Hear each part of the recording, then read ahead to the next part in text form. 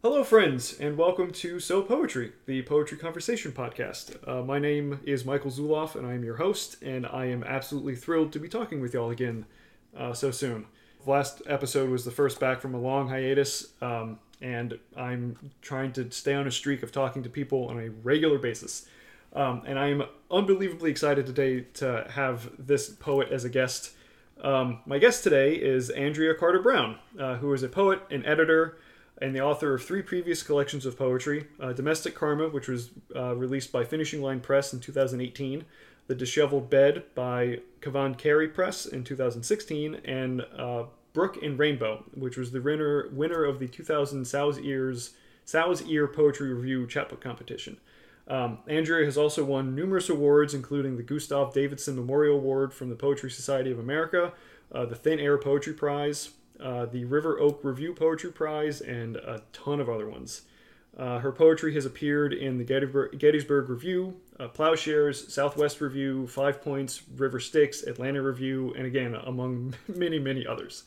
And very excitedly, Andrea has just published a new collection through The Word Works, titled September 12th, which is about her personal experience, among other things, her personal experience with the tragedy that befell New York on 9/11. It was released for the 20th anniversary and is, among other things that we'll be talking about today. So, Andrea, welcome to So Poetry. I'm very, very excited to talk to you today. Thank you, Michael. What a lovely introduction. I'm delighted to be talking with you as well. Thanks for. Oh, of course. It's always really. It's really honoring, or it's an honor and humbling, like a lot of other things in my life that I've experienced. That's sort of the dualness of that. When I get to talk to just poets that I don't know, because the vast majority of the guests that I've had on my podcast have been poets that I know personally and have experienced their work, and it's really a thrill to talk with people that like I don't know. This is my first time talking with them, because it's always a dream of mine. I don't know if this is an introvert thing or what, but to meet someone and then to have a really interesting, in-depth conversation about a topic that we're both passionate about. And when I get to have that, it's like that's the best thing to have. And when I get to talk to poets, is immediately get to talk about poetry. So it's always a thrill. So before we get to talking about September 12th, I wanted to ask a few things poetry related, and maybe poetry adjacent. The first of which is, how did poetry happen for you in your life? Like, did it come? Yeah, I guess just what was your experience with poetry, and sort of when did it start for you? Well, a loving poetry happened pretty young. I had a mother who gave me poetry from the time I could read. She was herself not well educated and not a reader. And for the life of me, she's gone now, so I never got to talk to her about this. How she intuited that poetry would speak to me, and how she came to nurture that, it's sort of mysterious and wonderful. Throughout my adolescence, every Christmas, she gave me an inscribed collection of poems. Wow. The complete Emily Dickinson, the complete E. Cummings, Baudelaire's Les Fleurs du Mal. Imagine, I'm sure she had no idea what was in it. But anyway, and I have most of those books. And I loved poetry, especially in my adolescence, where it really spoke to me. I'm a voracious reader, period. But the poetry that spoke to me was so perfect and beautiful that I couldn't imagine writing it myself. So I studied it in college. Okay. I prepared for I guess what would have been an academic career teaching poetry. But I pretty quickly decided that I didn't want to be a teacher. And to let the cat out of the bag, I had a business career for about 12 or 13 years where I did accounting for small creative businesses. I come from a family of bookkeepers and math teachers, and so it's sort of hardwired into me. But at the end of that period, I was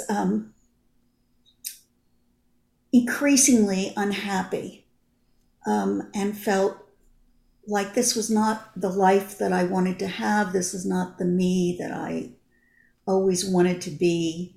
And I decided to write a biography of a very famous person for my first literary project. And of course, it didn't go well because I had never written anything. I didn't even initially speak the language which this person spoke and wrote in. But I love doing research. I love libraries. I traveled to Germany to research this person. Anyway, long story short, I hit writer's block on that, not surprisingly. And during that time, coincidentally, a friend invited me to a poetry reading at the 92nd Street Y. I had never been to a poetry reading. I was in my early 30s. I had never heard of this poet. Her name is Mary Jo Salter. She was reading from her first award-winning book, Henry Purcell in Japan.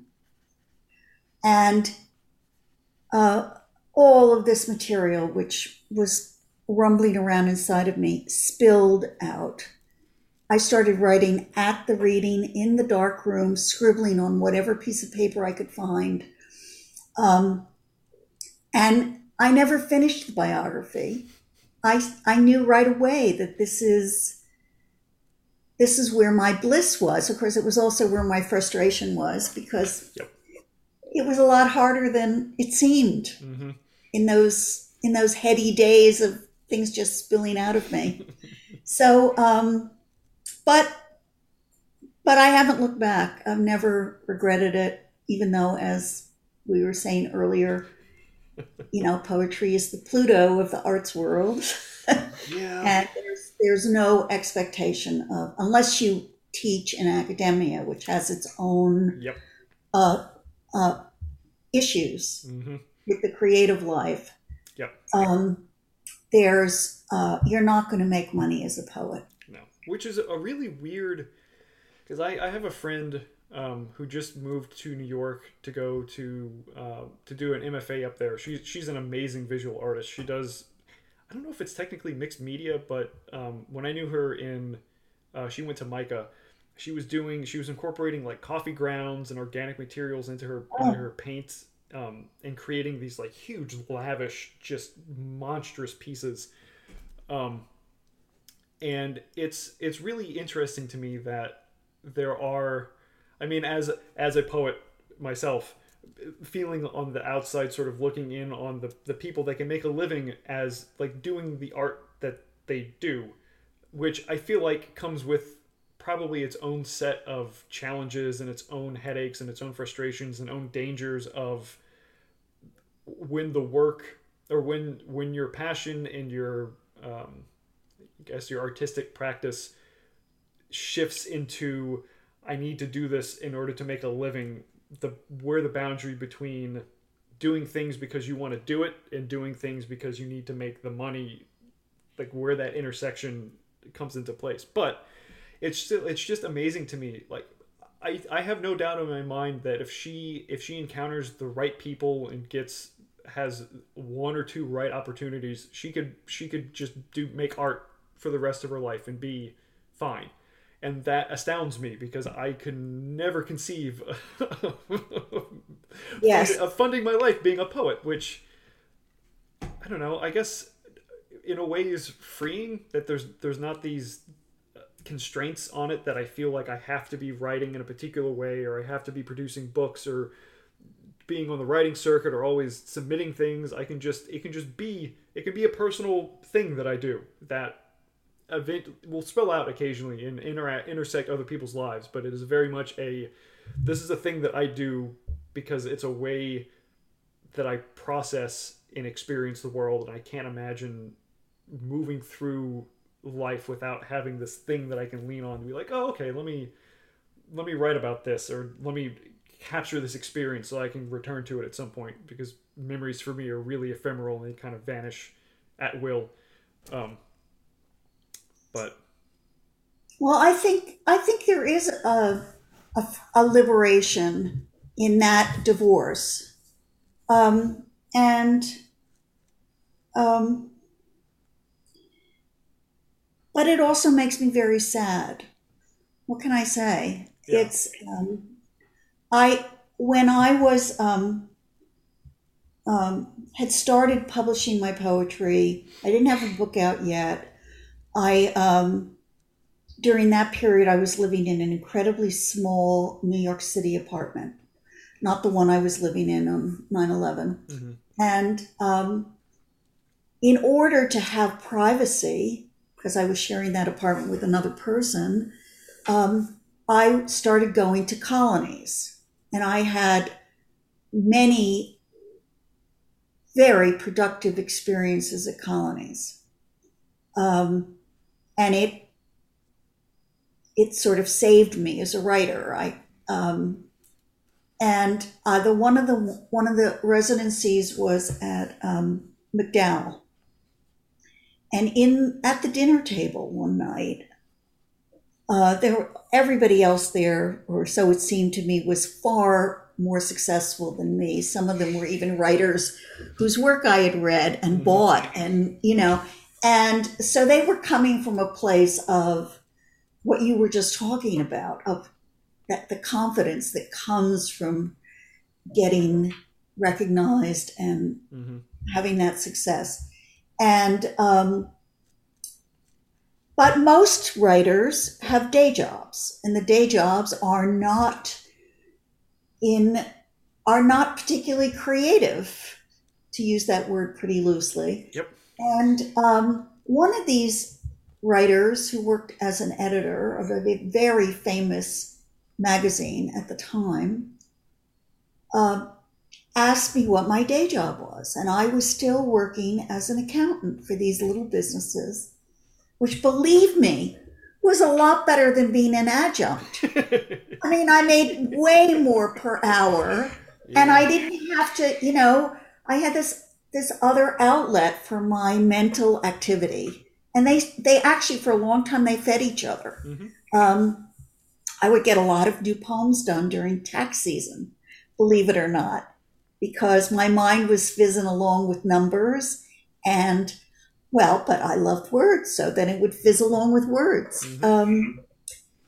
And this writer, when she heard that I was an accountant, completely dismissed me as a fellow at this colony.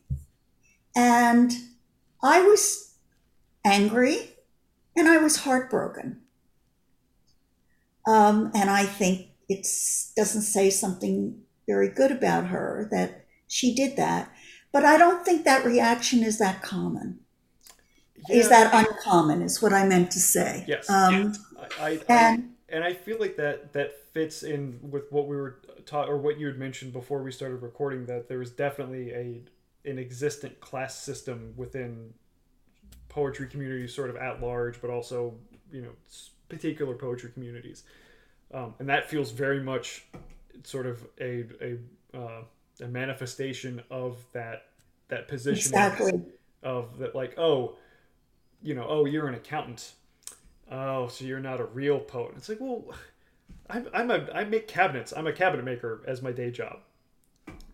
And I like it's the reason that I've continued to do that job for as long as I have is that it gives me time. Like, when I leave work, all of my work is there. I don't have to think about it. I physically can't take any of it home with me. So any time that I'm not at work is my time. I can use however it is that I want.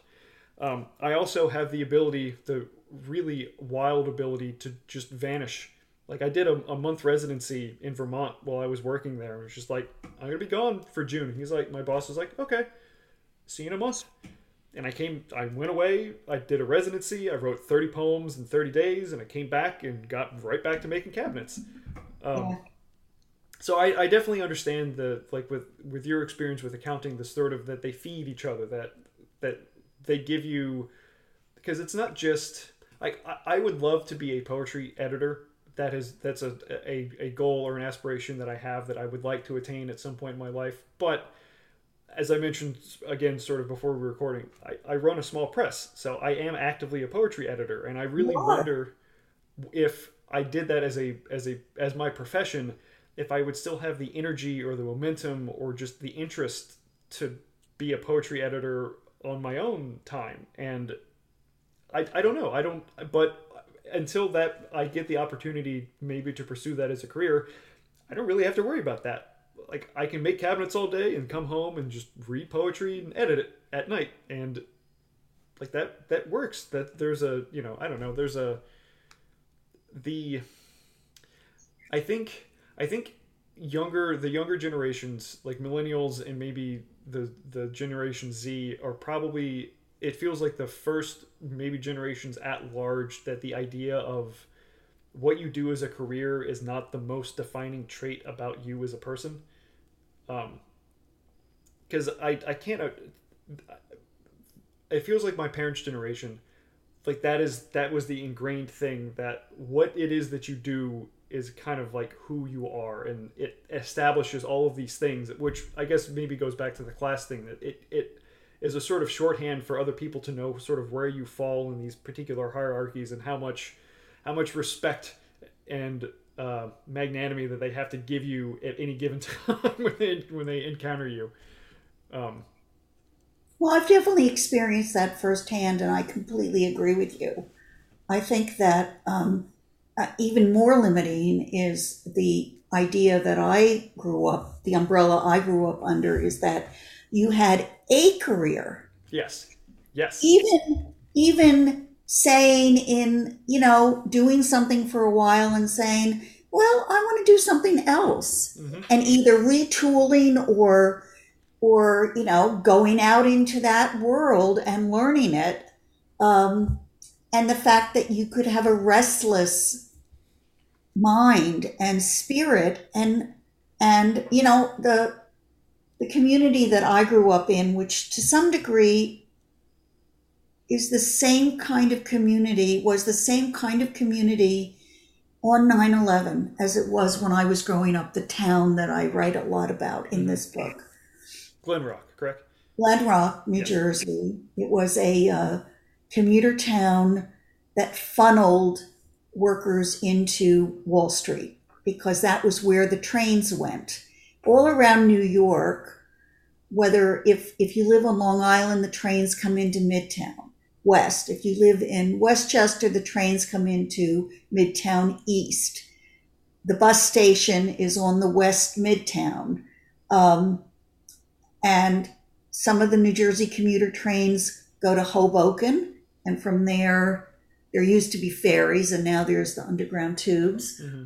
Some of them go to Midtown, but that, if having lived in New York and worked in New York for a long time, you saw that the industries were largely populated by the commuter feeding pool.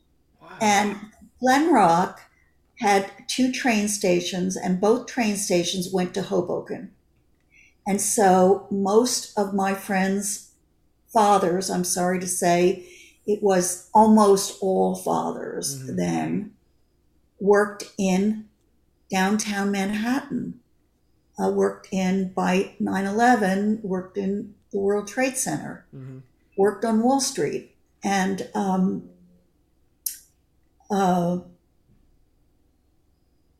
uh, but the constrictions of that life and the effect on family life, I looked around me, I just thought it was, what can I say, horrible. Yeah. Well, I think that in a weird way, it feels like divorce, or the sort of widespread availability and gradual acceptance of divorce, also was a sort of that idea of breaking the sort of, I don't know, like what at the time I think was seen as a fundamental and foundational aspect of family life. That these units, like you found a career, you stayed in, like both my parents are engineers, and they started out as engineers and they retired as engineers. That, my mom like thought about going back to school to be a math teacher, in between engineering jobs, but wound up back in engineering.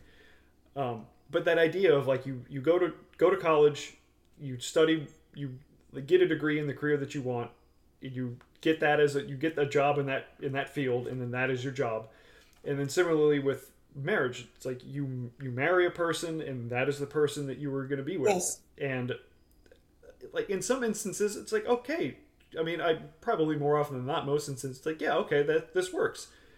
But in the event that it's not working, it doesn't feel like there was the option of, well, if it's not working, maybe it should end. Like that's a viable. It's like, if you can fix it if it can be fixed, but if it can't, something's got to give. Otherwise, the resentment and the bottled up and smushed down negative feelings that are being experienced in this system are going to pop out somehow. And I imagine that with like the frustrations of careers and stuff too, that idea of, well, this is what I'm doing, this is what I got to do, I just have to suck it up and just continue doing it, where it's all there are all these little fractures that are happening in a life that's dealing with that type of stress and like low grade continuous trauma that just it spreads out for decades, and never being presented with the option of, well, you could change, you could do something else. Well, never not having any models for alternatives. Yeah. So I mean, there was a tremendous amount of closet alcoholism in the town where I grew up.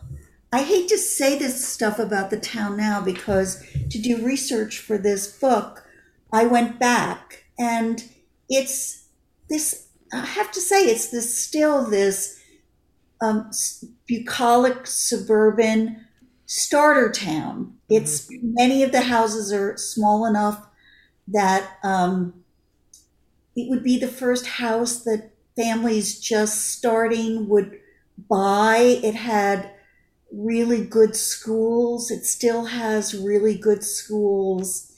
It has a very exemplary, I have to say, neighborliness about it, which, I think neighborliness is in really short supply these days. Yeah, I would tend to agree with you on that point. Yeah, and it's a huge loss. I don't think I appreciated it. I experienced it sort of as claustrophobia when I was growing up there. And because I knew without knowing it that I was not going to fit into that kind of life. Yeah. It's why I didn't want to become a teacher. I went on to have what we used to call a checkered career. Because you have to say something when you don't have an easy answer to what are you. Right, yeah. But the other thing is that to be successful in anything, career-wise, requires a lot of hard work. You have to, hopefully love what you're doing, and you make sacrifices.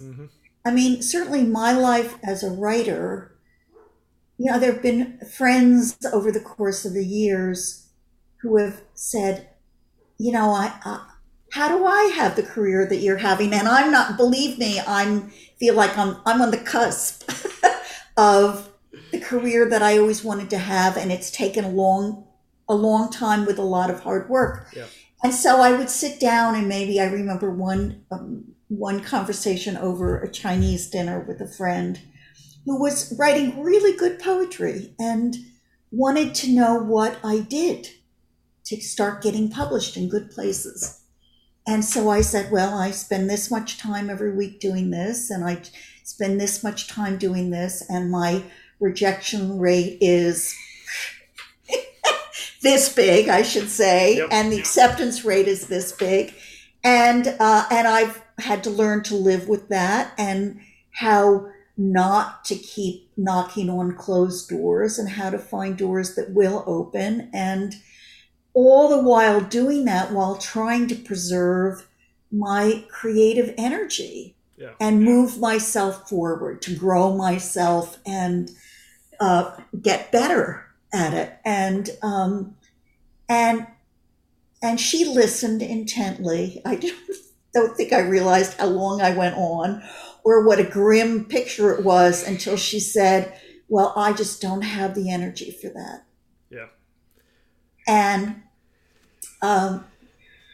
so, I think it's a wonderful thing to find a day job that you like, that can be walled off.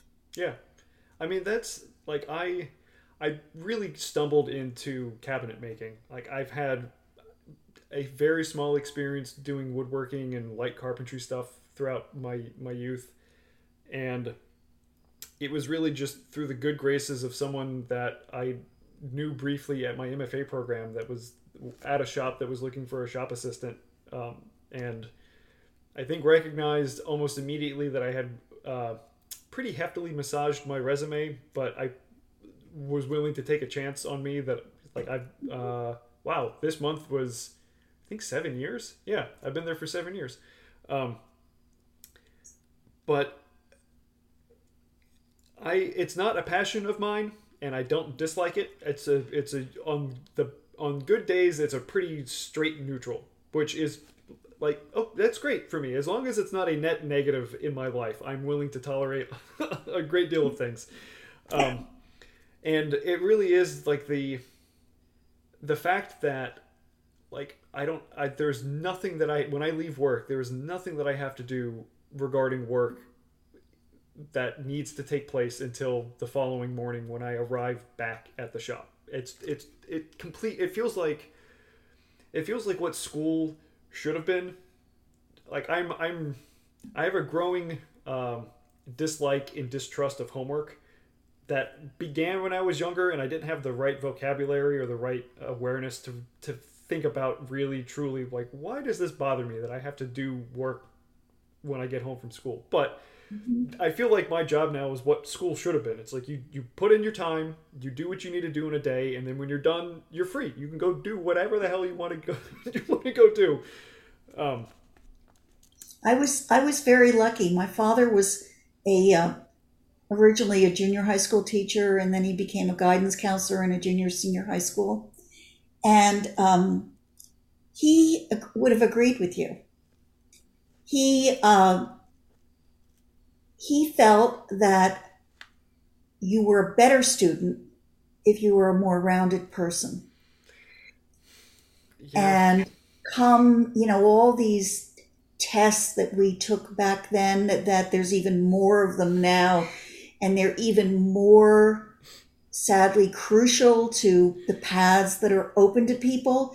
Before those tests, and he administered them. He worked for what was then ETS in Princeton as a consultant in summers.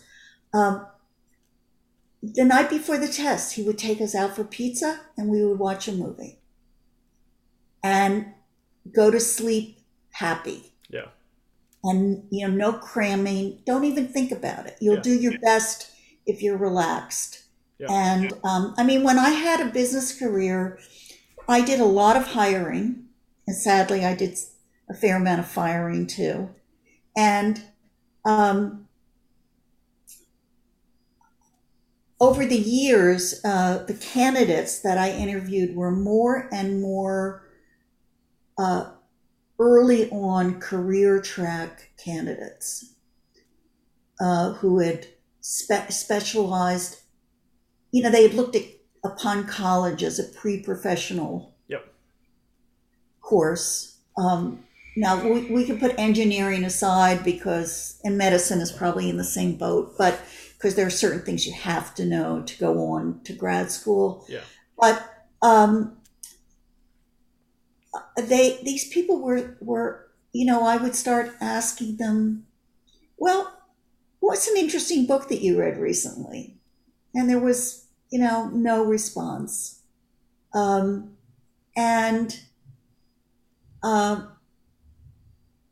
it was dispiriting. Yeah, I can imagine. Yeah, jeez. So anyway, and I hear the reading that I do, following corporate America, the way if you're a citizen of the world, you have to know something of what's going on in the world. Yeah. There seems to be a return to looking for employees who have studied other things, who have other interests, who so I'm glad to see that happening. And I think hopefully if anything good comes out of the pandemic, it will be a more room to choose what kind of life you have. Yes, I'm 100% on that point. I mean, I feel like the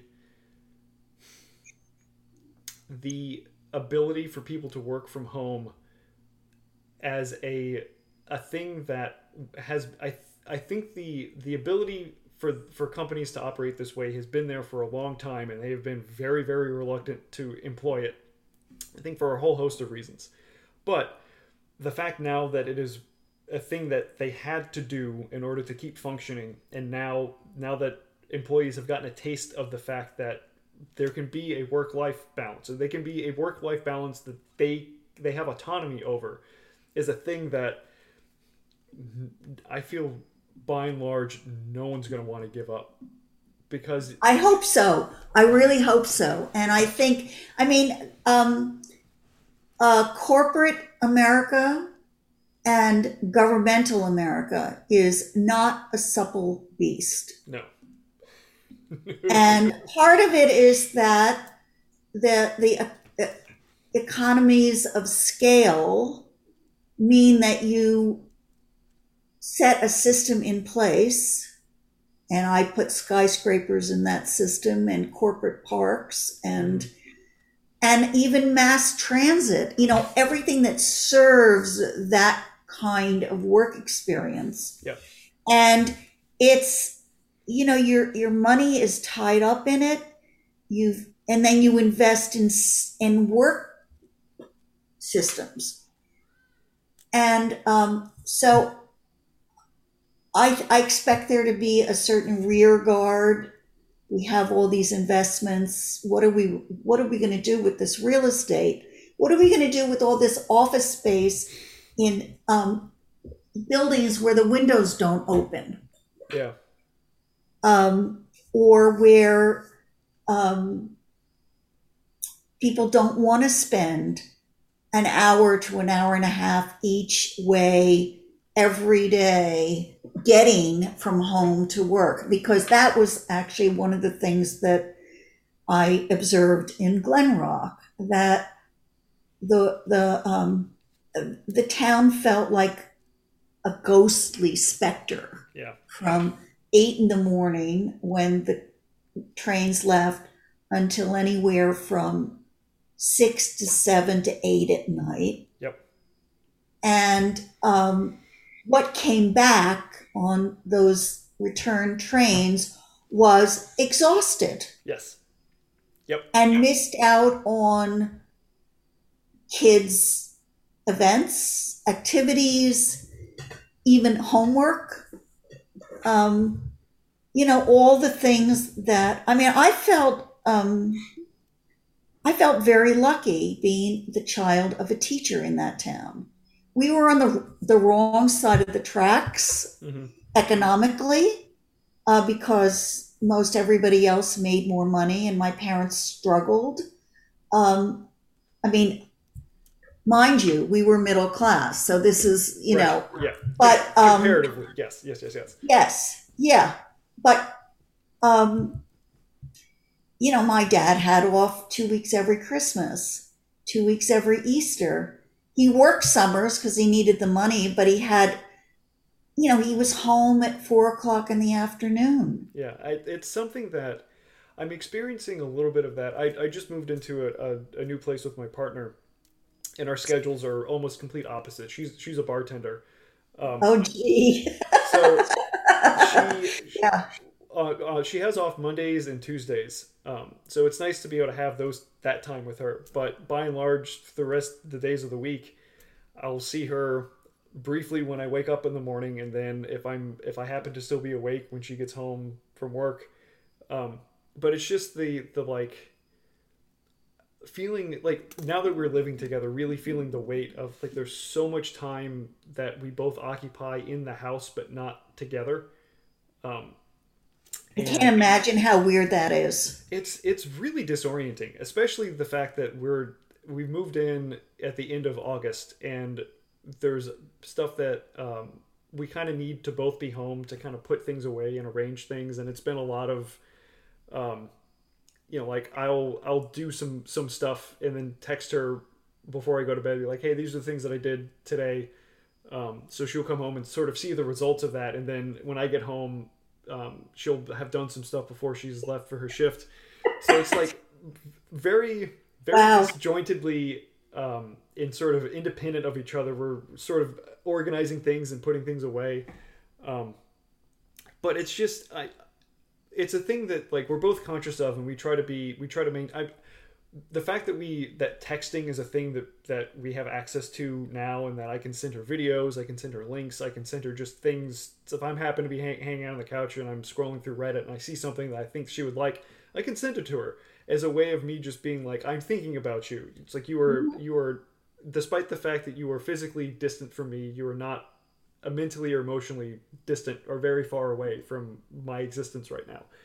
Um, but the I feel like the weight of a father in that instance of coming back from a career that is probably as high stress or more so than any other high stress career, um, coming home exhausted, knowing that the sort of the life that they are subjecting themselves to is for the benefit of their family. It's a very Of like course, yes. it's both a weirdly selfish and selfless act to be putting yourself in this situation, but knowing that maybe consciously or unconsciously that they've actively missed so much that they get their families for a few hours that night, and then everything, and then they go to bed, and then they go back to work, and everything is done in service of or I guess overtly or maybe directly their family, but indirectly just the sort of the whole mechanism of the work environment that they're a part of and the work culture that they're a part of. Um, yeah, I mean, like when you said that there was a lot of closeted alcoholism, it's like that does not surprise me at all, or and would not surprise me that any town that's experiencing something like that would have, it's like the pressure has to be released somehow, and if it's not being released in healthy and dealt with in healthy ways, it's going to manifest in really bad and unhealthy ways. Um, Yeah, yeah. So, well, I wish you luck with your dovetailed settling in. Thank you. It's been it's been an experience. This is the first time that I've lived with a romantic partner, and only the third time that I've lived with a roommate. So there's a lot of new experiences that are happening, but again, sort of independently away from my partner. I'm having lots of these revelations. I'm just kind of hanging out in the house by myself. I was like, oh, okay, that's what's kind of going on. And I was like, oh, I can't talk to Morgan right now because she's at work and dealing with a rush. I'll tell her if I'm awake. I'll tell her tonight or send her a text tomorrow morning. But um, Yeah, let me offer something which has some parallels. In the 90s, in the late 80s and 90s, my husband worked a lot in Los Angeles, where I now live. mhm. But we were based in New York City. Oh, And we had my last book, actually, The Disheveled Bed, is a explores having what I called a commuter marriage. ooh, I worked in New York.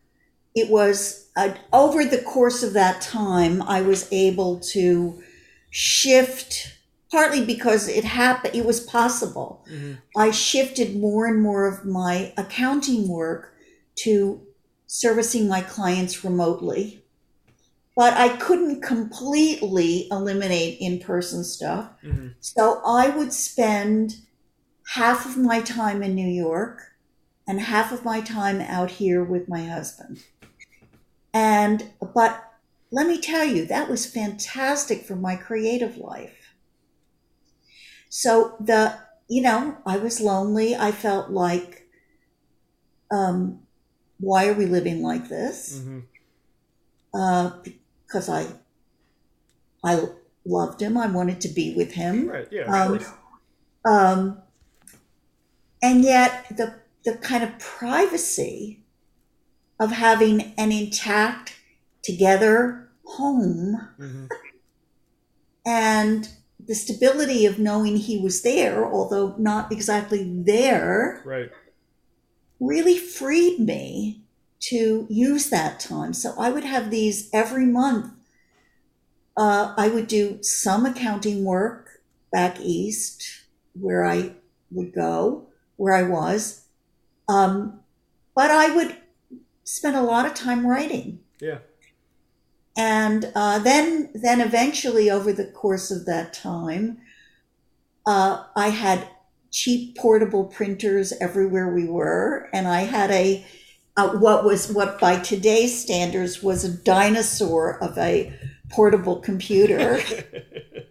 It was called the Zenith Super Sport, but believe me, you had to be like an Olympic athlete to schlep that thing around. But I did, and it was a lot better than a typewriter. Mm-hmm. Anyway, I think that my experience is with sort of inventing a life that works has been one of adaptability, of sort of looking at whatever situation I was in. It would take me a while to see it clearly. Yeah. And I always felt, I said earlier that I knew early I had to leave Glenrock because Mm-hmm. it was just not going to happen for me in that kind of life. Yeah. I think if you're a poet, you feel out of the mainstream in many ways. Yes. I would agree with that statement. As a writer, as an artist in the economy, your life is not like other people's. That is And very true. Yep. and there's a certain exoticism that's interesting to other people about that. Mm-hmm. But there's also a huge level of ignorance. I mean, I make a point when something of mine gets published in a journal and I actually get paid something. Mm-hmm. It's never a lot of money. But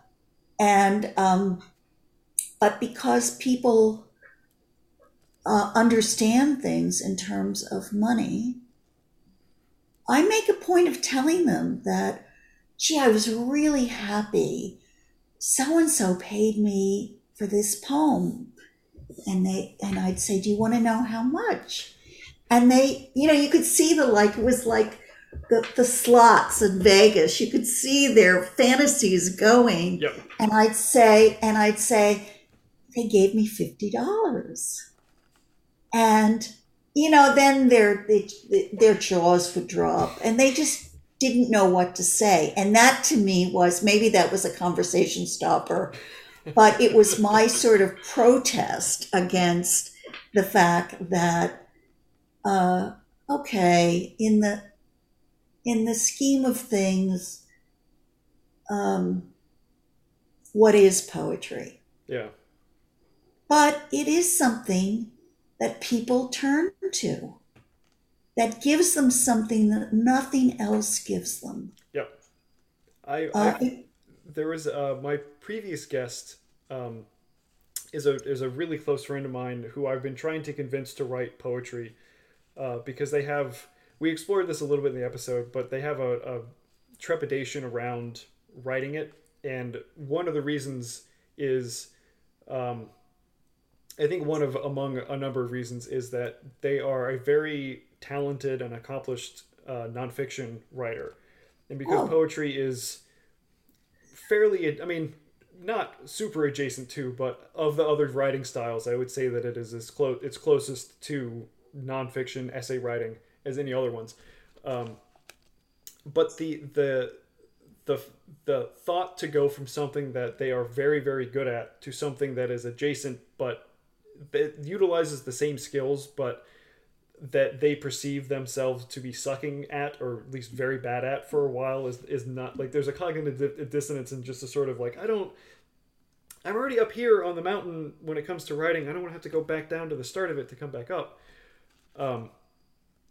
But just the like we talked about sort of what poetry is and what poetry can do in the at least the poetry that I tend to gravitate towards, because I know that there's a lot of different types of poetry and it functions very differently and people use it for very different reasons. But the poetry that I tend to write and that I tend to seek out and want to read is poetry that is essentially someone inviting you in to dream a dream that they had or to experience a thing that they experience, and not a way that they're telling you the story, but they're drawing you into this thing so that you feel it.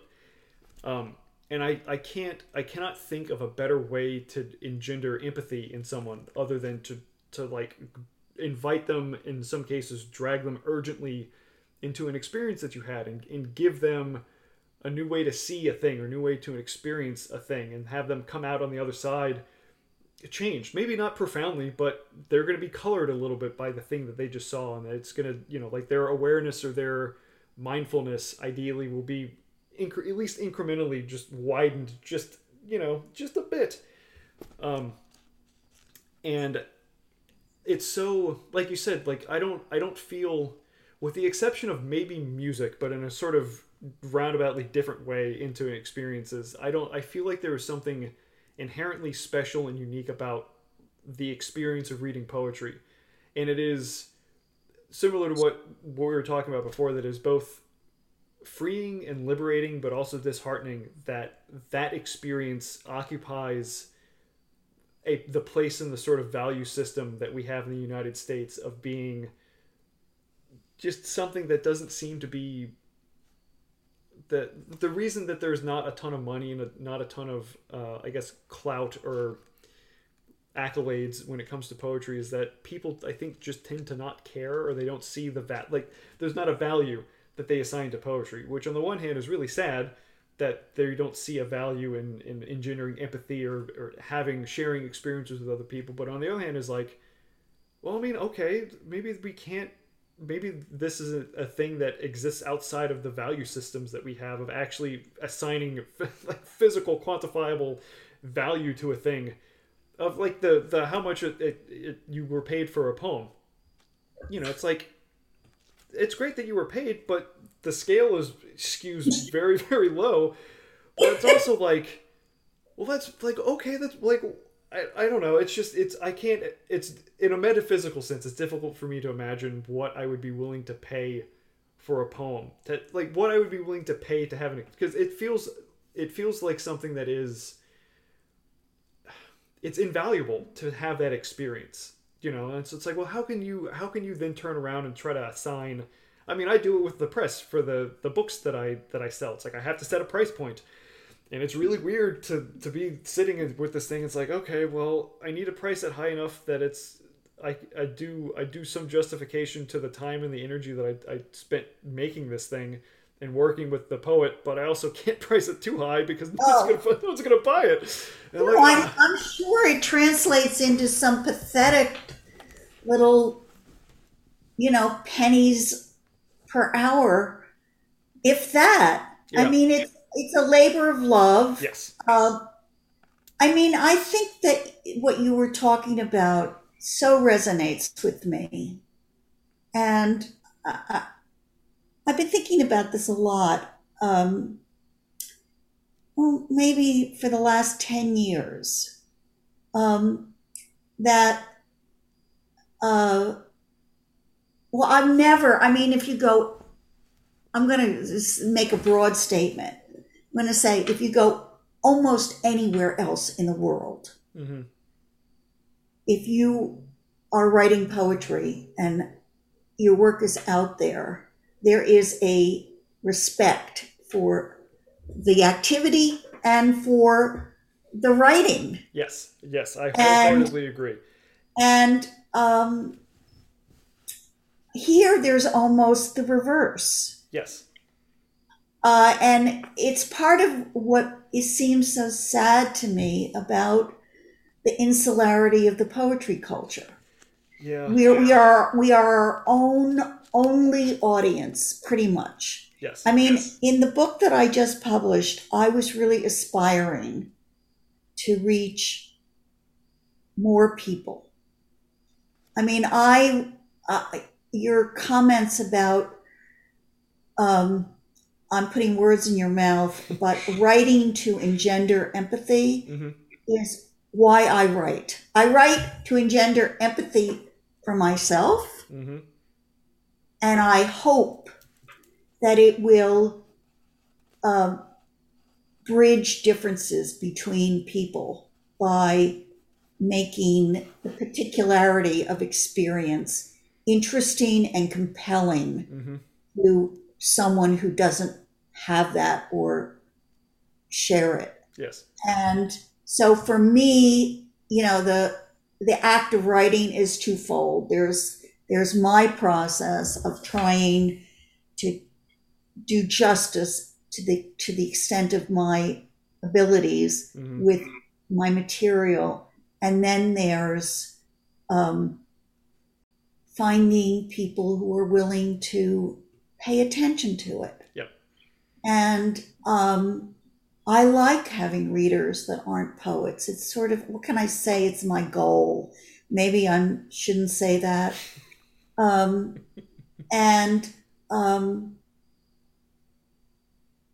the response to this book, Michael, has been devastating and heartening. Devastating. Let me give the heartening first. Okay. Heartening in the sense that I'm going to say, without exception, anyone who's actually engaged with me about this book, having either read it or heard it, Mm-hmm. has wanted to share his or her or their own experience. Yeah. And so what's come into my life has been a world of associations. Yes. Of largely difficult associations. And yet the need to share that, Mm-hmm. to feel like somebody is paying attention, Yeah. somebody is listening, I find it very humbling and moving. Yeah. Well, it's in one of the ways that I view poetry. I started this I guess this image came to me with music, but it has since shifted into poetry as well. That like you are basically creating an emotional space for someone to exist in, and the fact that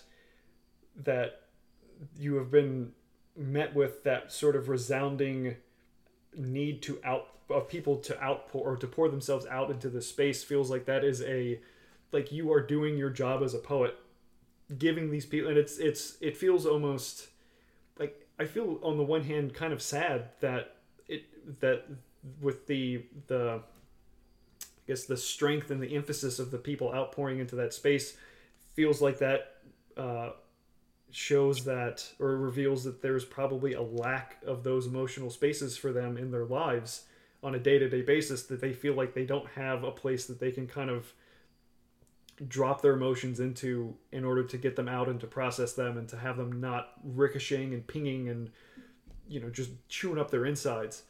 And that's like I can't imagine a more the double honoring and humbling experience of being able to be the person that other people can turn to be like, this is a thing that I can empty myself into in a way that is like recuperative for them, which like that's I hope so. I think it is.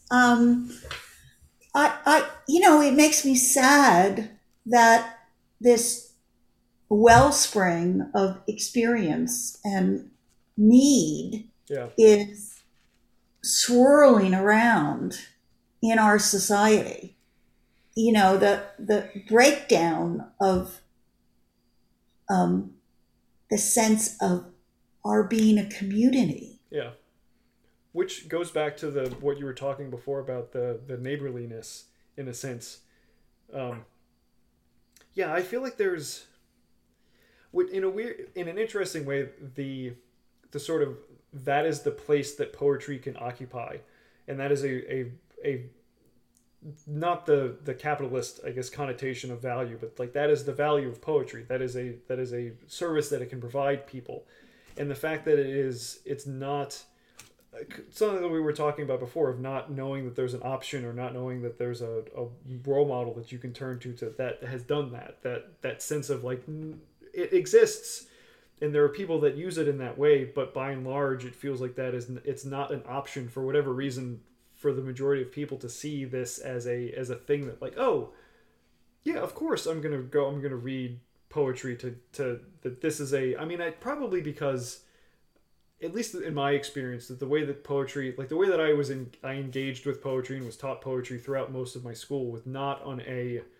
um, not to a degree of emotional intelligence or sort of emotional processing. It was very analytic. It was very intellectual. It was very, like, what does this mean?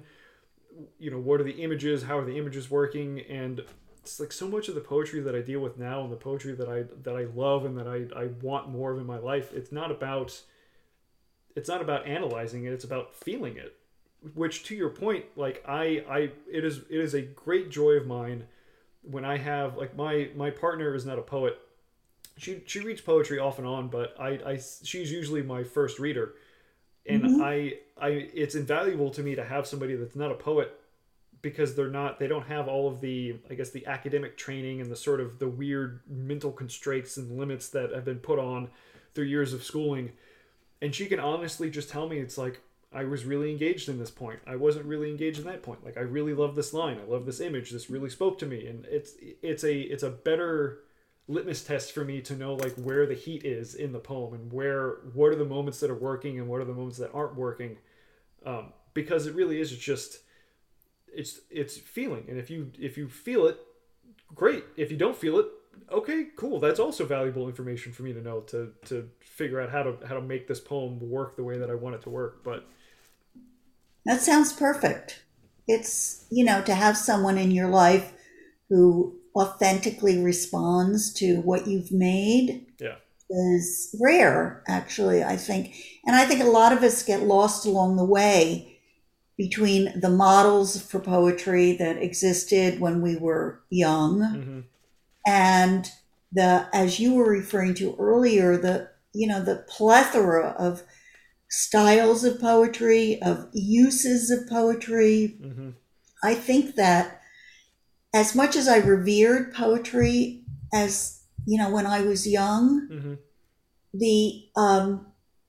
the rhyme schemes, the metrical Yep. schemes, the artificiality of the constructs Yep. intimidated the hell out of me and completely stopped me from expressing what was inside of me. Yep. Um, I mean, it's no accident that my mother gave me Emily Dickinson and E. Cummings. Thank God, because against them there was Shakespeare, and Yeah. there was, I think that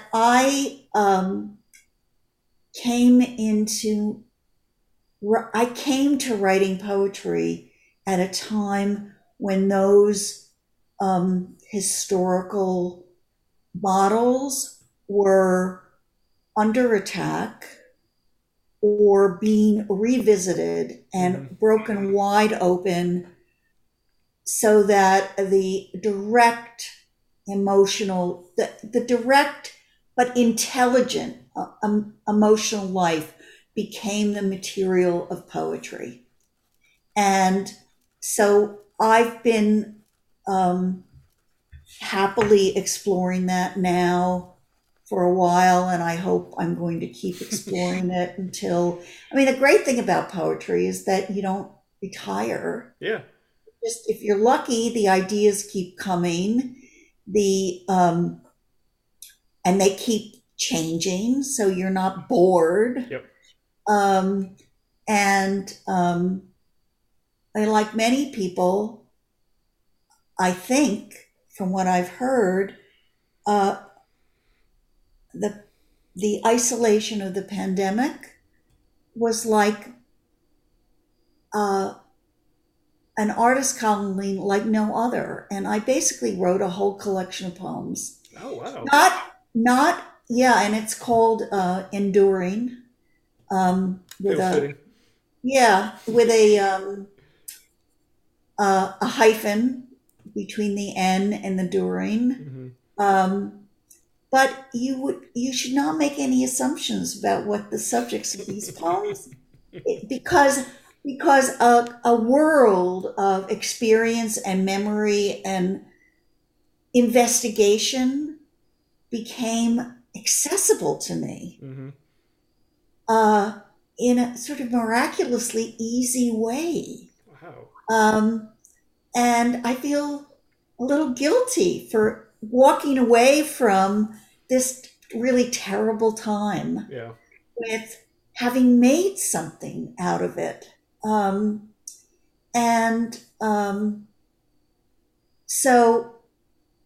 and it's not what I thought I would be doing. You know, it's actually this September 12th is, well,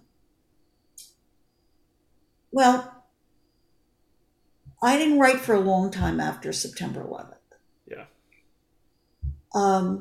And to come back to... There's a poem in your collection that's about that. Yes, right? Yes. There is. Yeah. And that poem is dated a number of years later. I did start writing because I'm a writer, and I eventually I had to write about 6 or 7 months later. But believe me, it wasn't like the dam broke. It was very fragmentary for a long time. And I felt ashamed of myself, I have to say, because all around me in New York City, because I was still living there, mm-hmm. Prose writers, creative nonfiction writers, painters, photographers, playwrights, dancers, they were all madly making something out of this experience. Mm-hmm. And there I was, just couldn't get a word out. And,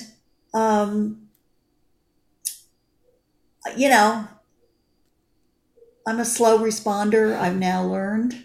I mean, I am in workshops and stuff like that, but but I think that process of coming back to words was something that people can relate to. Yeah. Well, that was actually a question that I had about, I guess, your process in writing the poems for September 12th.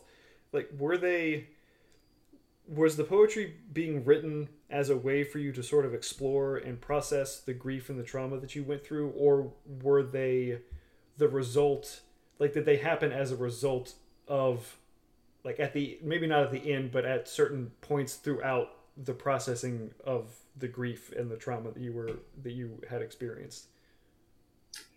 Well, I'm going to give you a third answer, which might be what you're suggesting. But I started writing this book, these poems. Well, first of all, I started writing them as poems because I was already a poet. Mm-hmm. I say that guardedly, but I was a poet. I wanted to contribute to the documentary record of that day. And my experience was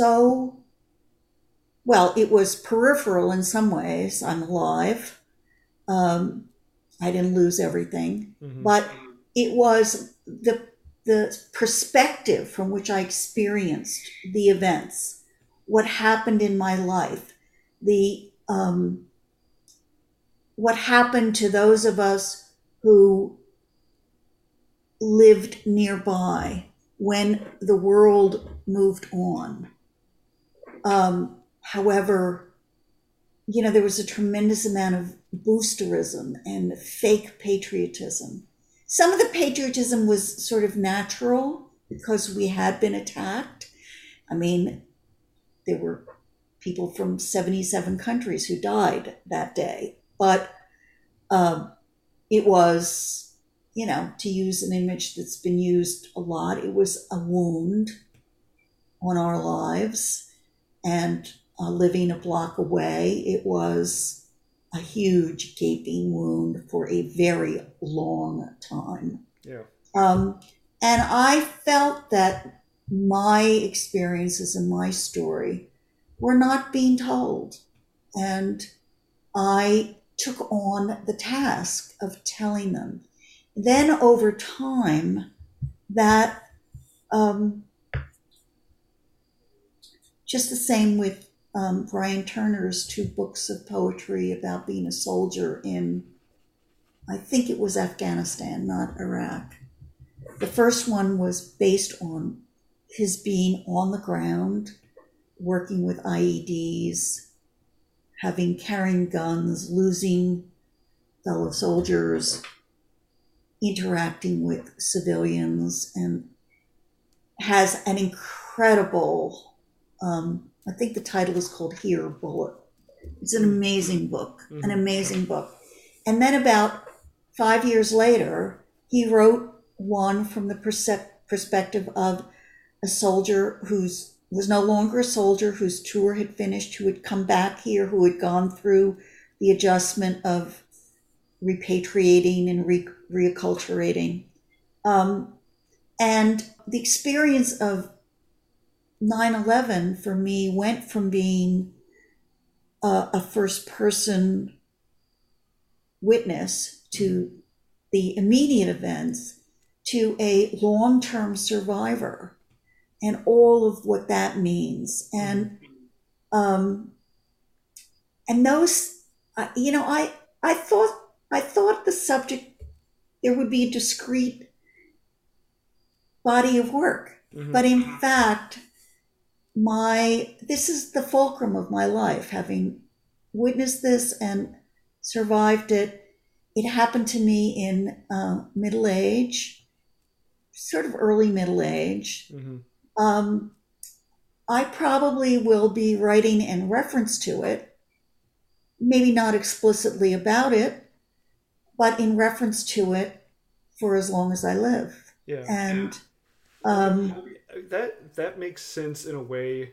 The way that I've thought about, I guess, sort of internal emotional landscapes, and like the sort of foundational, maybe not a foundational, but a fixture of my landscape that is now there, that is a reference point that I see on the horizon, is the fact that almost a decade, I mean, we have since gotten back in contact, but almost a decade ago, my brother stopped talking to me. And like, I went from one of the closest friends I had at the time to just radio silence for about maybe nine and a half years. No, that's sad.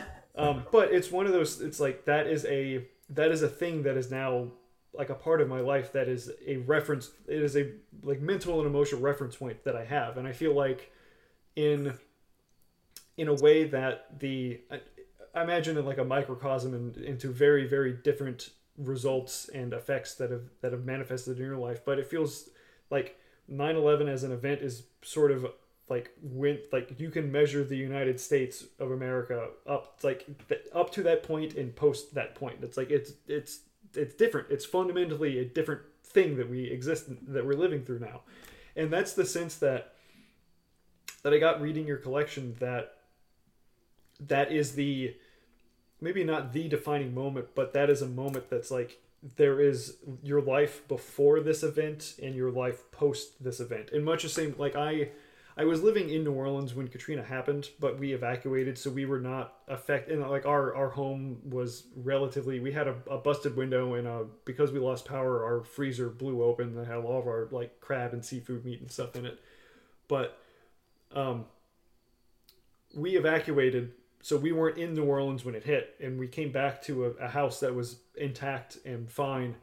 But like there are people that I know that lost everything or just moved away. Like they evacuated to some other place and they just decided to live there. And like that is the similarly, it's like that moment is this thing. It's like your life can be sort of divided and folded across that crease.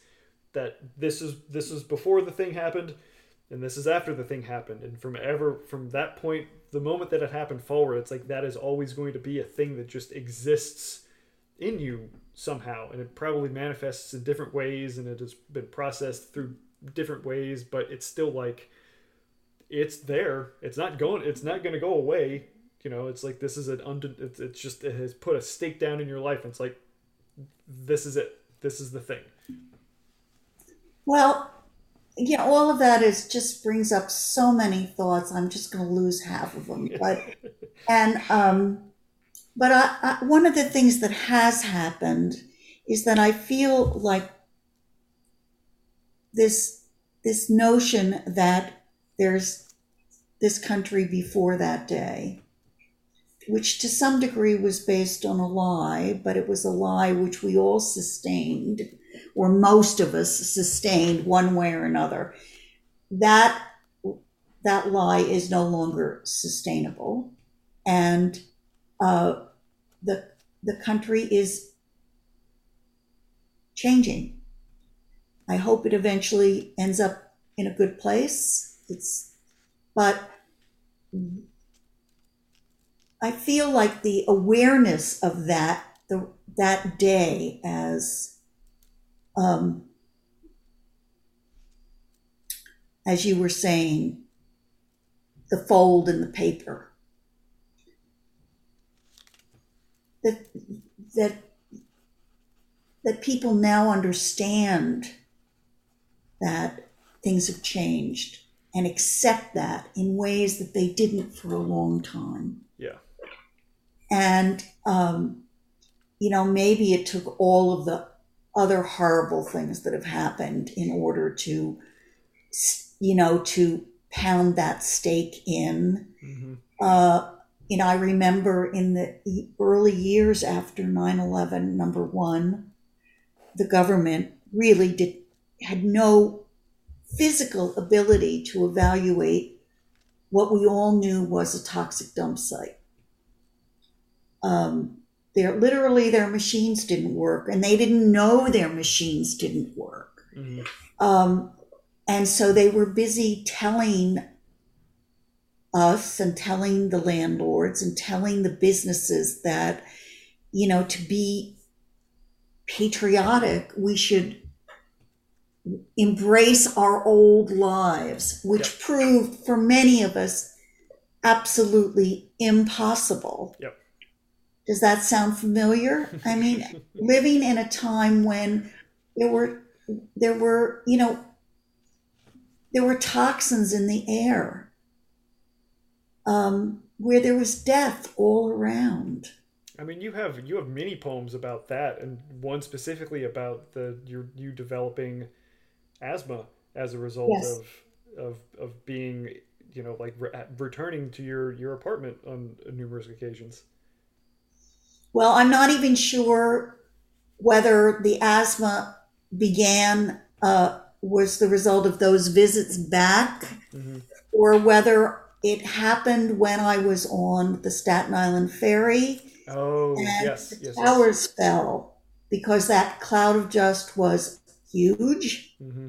When I eventually could see it from Staten Island, you couldn't see any outlines of the island. You couldn't see any buildings. You couldn't see beyond the cloud further north.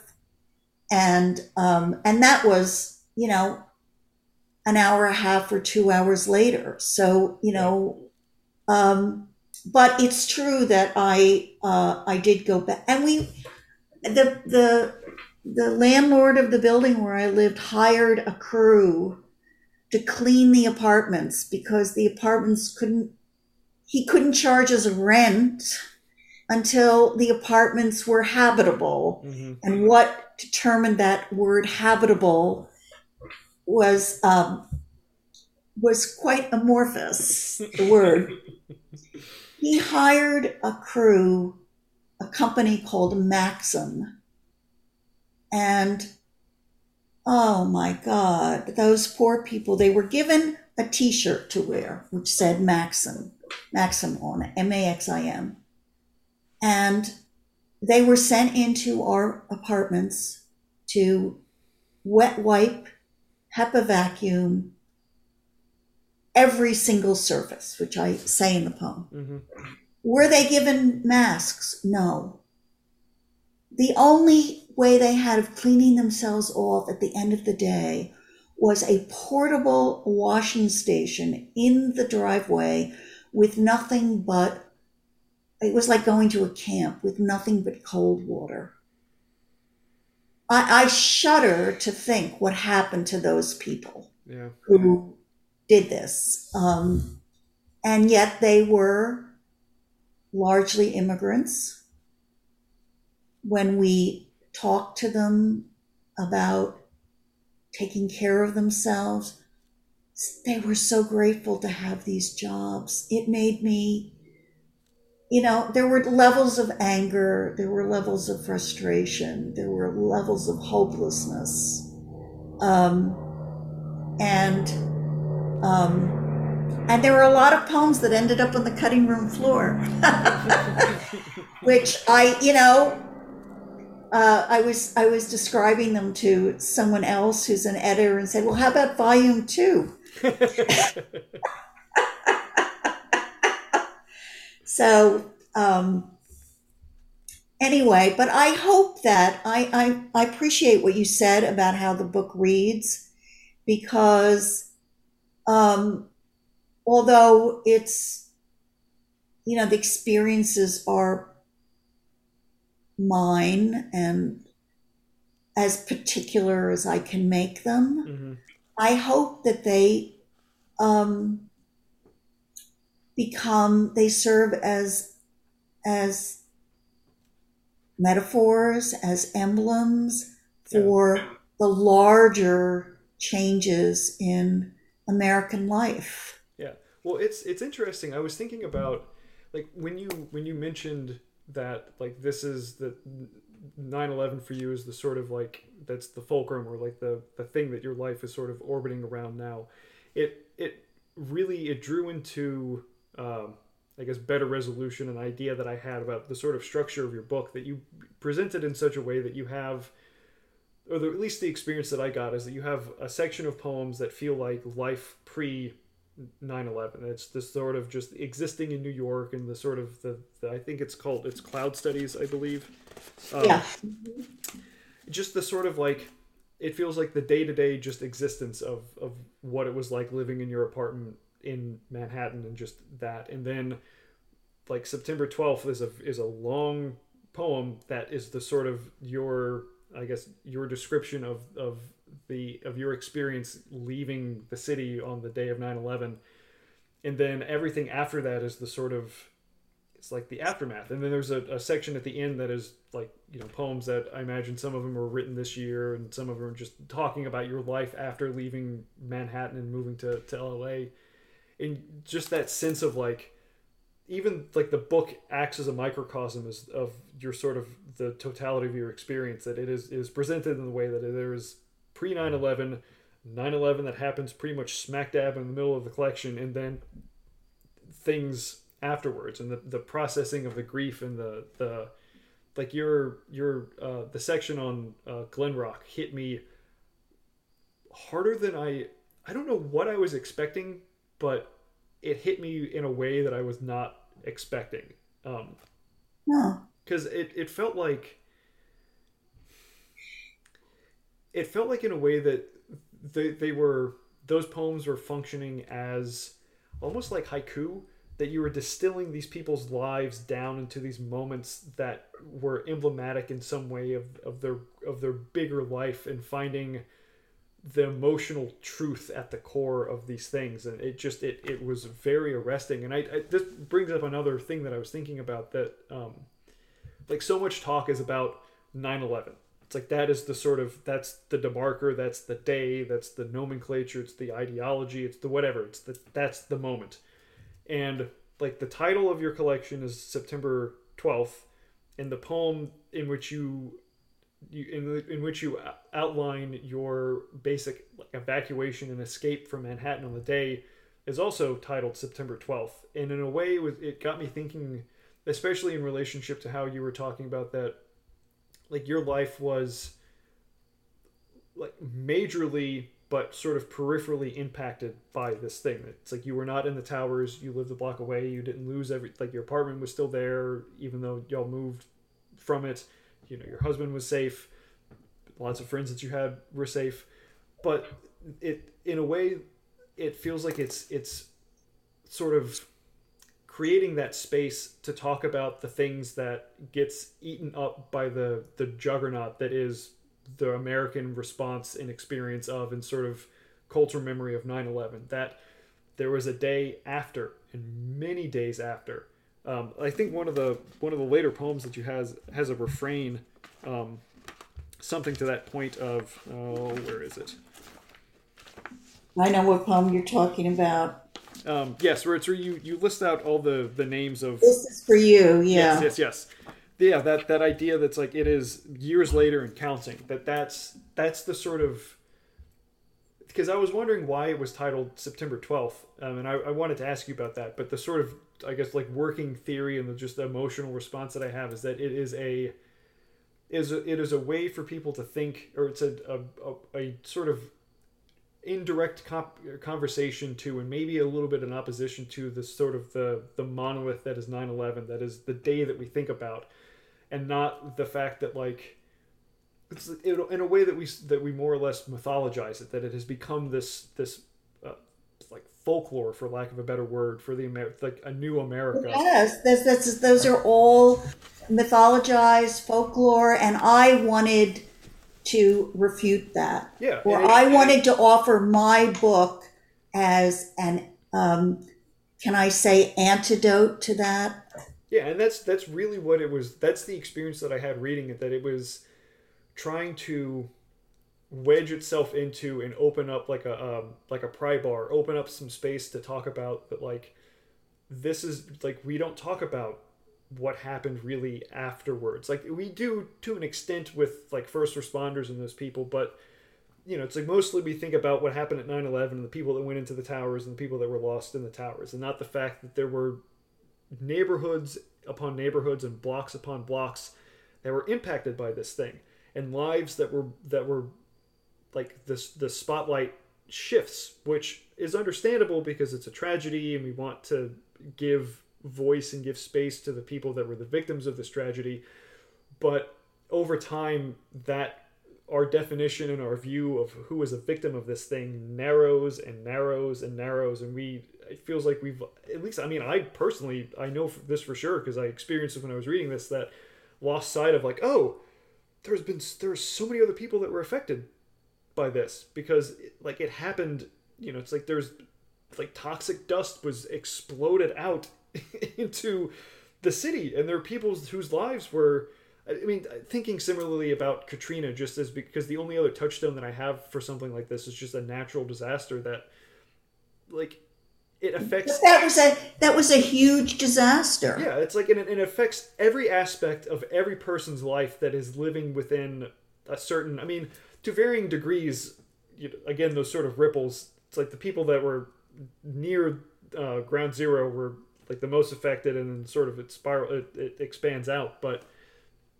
yeah, just that idea of that I had not realized I had forgotten about until I was reading your collection. I was like, oh, there was so many other people's lives that were affected by this thing, and not in the way that is, I guess, like valuable to the media as stories that would garner airtime or garner ratings, because it's, you know, it's like people that have to abandon their life, and it's, you know, it's like you come back and you see the apartment, and you're like, you try to live there and then you can't, and you just leave, and it's like it's harrowing in its own right, but it feels very small and very personal and very intimate, and that is not a thing that it feels like that's what would be going back to the sort of like value and worthy connotations, like not something that feels like it's worth looking at, despite the fact that it's very worth looking at because of the responses you had of all the other people that have stories that feel like they are on stories that feel like they are comparable to yours, in that it was people that were living in the city that were directly impacted by this thing, but not because they lost anyone. It's just that their life was just completely upended because their lives were visited by tragedy to some degree, and it had to change. And it's like that's usually what happens when lives are visited by tragedy. It's like they change in fundamental and major ways, but not usually ways that are, I don't know, high vis for other people. Well, I want to come back to something we were talking about earlier, sort of indirectly, because I think that first of all, thank you for reading the book so carefully and for getting the book that I wrote, that I wanted it to be, and which took me a ridiculous amount of time to write. But I feel that we were all affected by that day. It was a communal tragedy, Mm-hmm. and it was actually a worldwide tragedy because those buildings and New York held a symbolic value for a large part of the world that nobody thought could be destroyed like that. And this the rush to mythologize, which I think was aided and abetted by the media. And I'm not going to go to the cynical place that it was for ratings, or maybe that was a factor, but I think that the body blow of those buildings being brought down and the way they were brought down took people a long time to internalize. Yeah, I agree. And accept. And just the same as when you are very ill and experience a lot of pain, you're living moment to moment in that pain and medicating yourself in whatever way you medicate yourself. Mm-hmm. Eventually, that excruciating intensity of your day-to-day life, you cannot sustain it. Yeah. And so your mind dulls the memory of it, which allows you to give yourself permission to go on. Mm-hmm. And so I think that for a long time after 9/11, most people used the myth and the common images, which were just, what can I say, ad nauseum repeated. Mm-hmm. And they were repeated in our homes. They were repeated everywhere we went. And they it was numbing after a while. Yeah. And so for quite a while, and the rush to go to war, Katrina shook us out of it for a while because that devastation was excruciatingly human. Yeah. I mean, and I want to say an aside, the FEMA that I dealt with and the Red Cross that I dealt with after 9/11 had been so depleted that by the time Katrina came around, New Orleans and that whole area, they didn't get it. They didn't, they were, there was a lot of mistaken help after 9/11, but there was at least the goodwill to help, Yeah. as opposed to the incompetence and the lack of will Yeah. to really help. So, but through all that period, uh, we were just putting 9/11 back in the box. Mm-hmm. And I think we're finally have been brought so low by so many things that we cannot ignore it anymore. Yeah. And so, in some ways, even though I thought this book was done, and you're right, there are some poems in it which are quite new. Some of them would surprise you to know that they're quite new, I think. But then there's obvious ones which allude to Mm-hmm. these that we've gone through more recently. Yeah. And in fact, I'm doing what I shouldn't do here. I'm not finishing what I was going to say. You're on the right podcast for that. Yeah, I thank you for that. But I do think that a acknowledgement of the complexity of what 9/11 did to us Yeah. is beginning to inform how we reevaluate who we are Yeah. and how we go forward. Yeah, and I think that, I mean, especially in the wake of Trump and the sort of the shifting and the polarizing of the Republican Party and the right, and a lot of, I mean, I know that it was happening before 9/11, but I see a lot of like the groundwork being laid post 9/11 for sort of the, I mean, not just the right, but the sort of like general political landscape being sort of like the testing or the proving grounds was happening right like shortly after that event, or that tragedy. And I mean, I agree, and it's weird to think, and I don't know if this is a uniquely American thing or if this is a human thing, and Americans might just be a little more tapped into this, but the sort of reluctance that we have to deal with major things in the history of our country that we need to deal with, that we refuse to deal with, or that we view through a particular lens,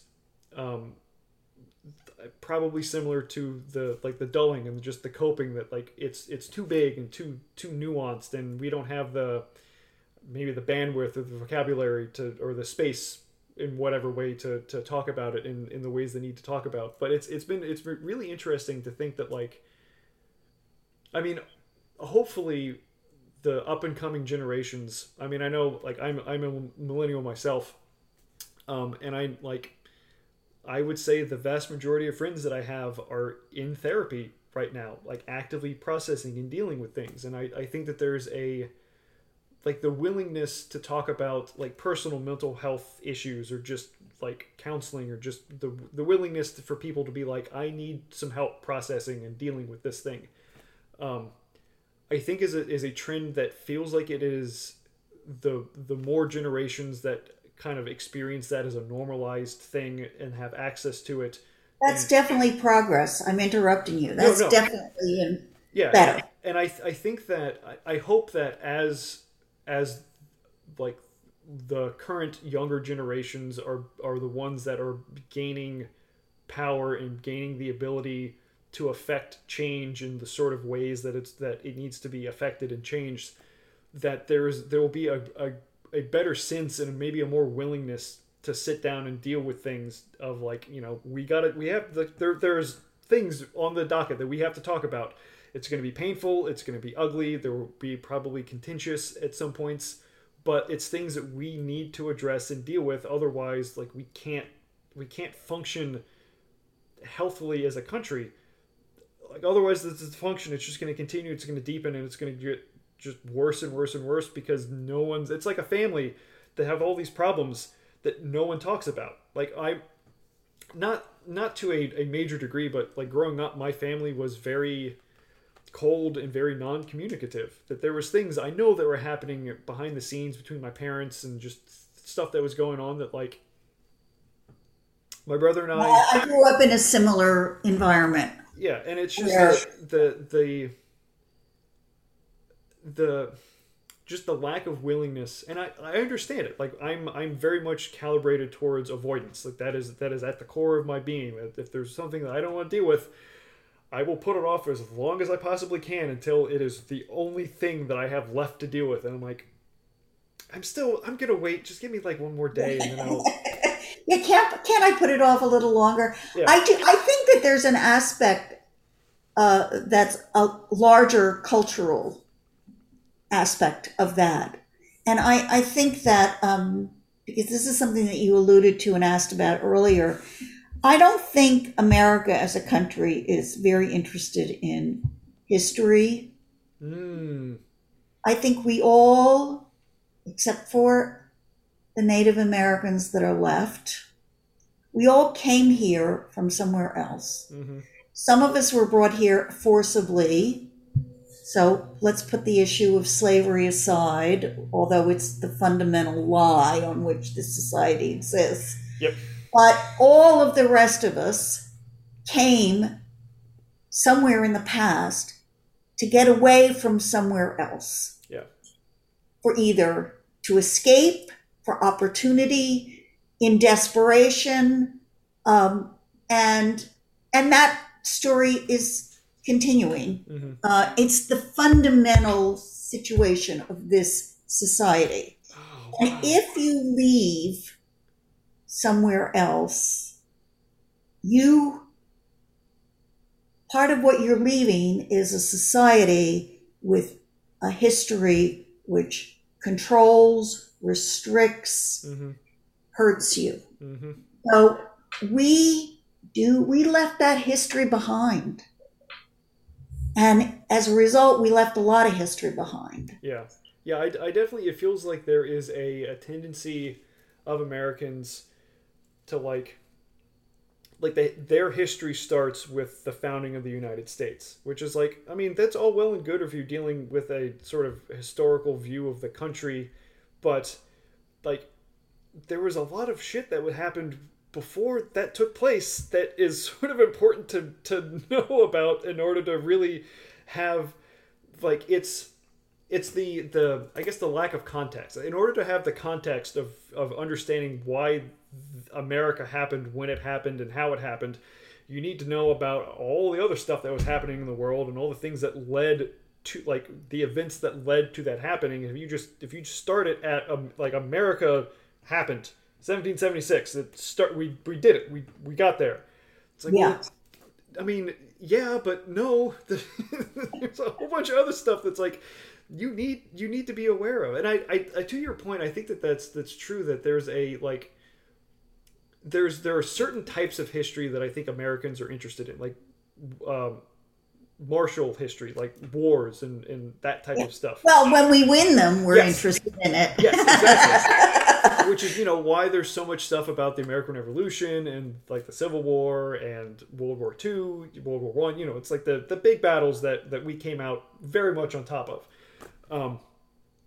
But yeah, it seems like there is much more of an interest in the mythologizing or the sort of I don't know, it's like almost making things mascots. It's like you take not a caricature, but you take the thing at the largest way that is easily digestible and present that as this is maybe not the truth, but this is what we believe in this thing. In a weird way, it operates almost as like poems. It's like you're getting to the emotional, not necessarily emotional truth, but at least an emotional aspect, like emotional nostalgia for this thing of like, remember, like, I mean, imagine, like, I don't know this for a fact, but I imagine Pearl Harbor operated in a very similar way. It's like it was a surprise. It was a fundamental thing that it's like the way that the United States wound up in World War II. But as a thing that, like, we look back on and we use as the pinpoint of, like, remember what you felt like when this happened, and use that feeling to, it's like, hold on to that feeling, otherwise our enemy wins. And it's like, well, I mean, again, it's taken out of context, that you don't have the rest of the experience to flavor and color and nuance and make that emotional subtle.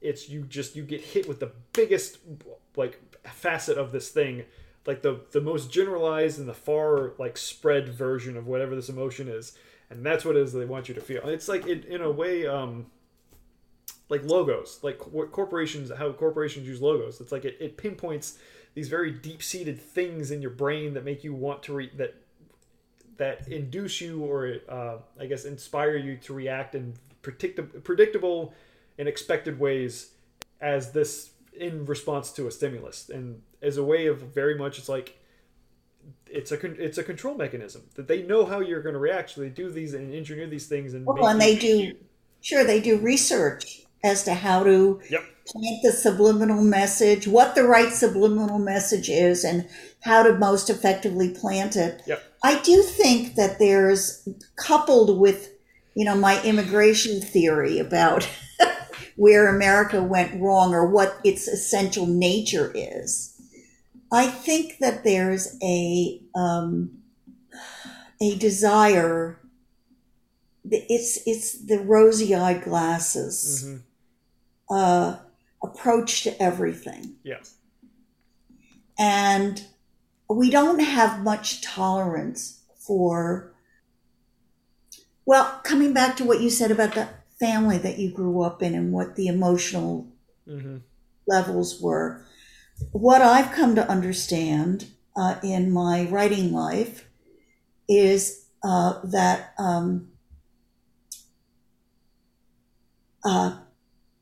being honest is the toughest task I have. Yep. And I will give you an example relative to September 12th, which shocked the hell out of me. I wrote the title sequence, which actually was once a lot longer and included not only the events of that day, or the 12 hours from the time I fled until I was reunited with my husband, but continued through all the days that followed until we returned to our apartment. I saw it as an odyssey, a domestic odyssey, and that would be the natural conclusion of it. And interlarded in observations was all kinds of information about New York, which I loved and which I knew a lot about the towers, about the apartment complex that I lived in was built on settled bedrock, which had been excavated to build the World Trade Center. Oh, wow. The reason that at that particular location they were able to build, for then, the tallest towers in the world and have them look so relatively delicate, was that the bedrock under Lower Manhattan comes very close to the surface, and it is one of the hardest metamorphic rocks that exists. Wow. It's called Manhattan Gneiss, Gneiss. And so they, of course, drilling,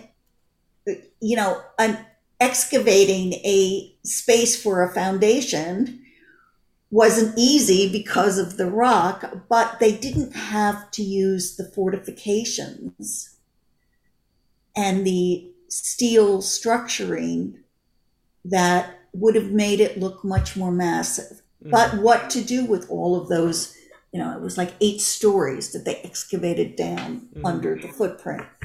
Well, along the western edge of Manhattan were the rotting 19th century piers where Walt Whitman ate oysters and where Robert Fulton landed his ferry, and those were not usable anymore. So they dumped this rock among those rotting piers, and then they let it settle for, I don't know, 10 years or so before they could start building on it. So, all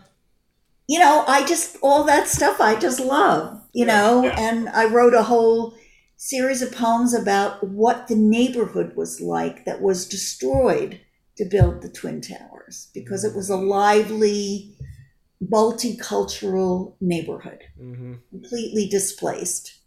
And I'm old enough to just remember it.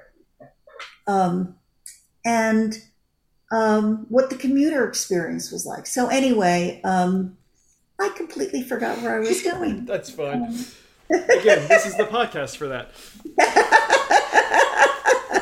Maybe I'll get it back. Okay. But I decided to eliminate that stuff. Although it's somewhere. And it's still inside of me. Volume 2. What? I said volume 2. Yeah, no, I don't think anybody wants to read a volume 2. I didn't want the book to be condemned by nostalgia. Yeah. I worked hard on that. When I encountered the material about Henry Hudson's first mate and the first encounters between the Dutch and the local Native Americans called Lenni Lenapes, I don't think you can make that stuff up. Yeah. That people were killing each other at the first days that New York was discovered by Westerners, and but I think we as a culture, we reject, or we have a low tolerance for stories which don't lend themselves to myth. Yes, I agree. And I think, to your point, I think that the antidote to nostalgia is emotional honesty.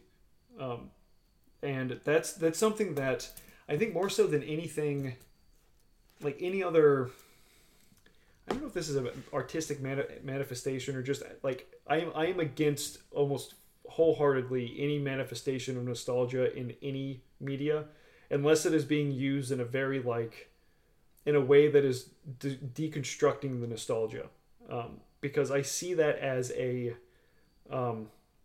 similarly with sentimentality, like when I experience that in poetry, that it feels like it is a shorthand or a shortcut to an honest emotional experience. That they say that's like there's like the sort of like focused research taglines or logos, like there are these buzzwords and there are these images that they know or will elicit certain responses.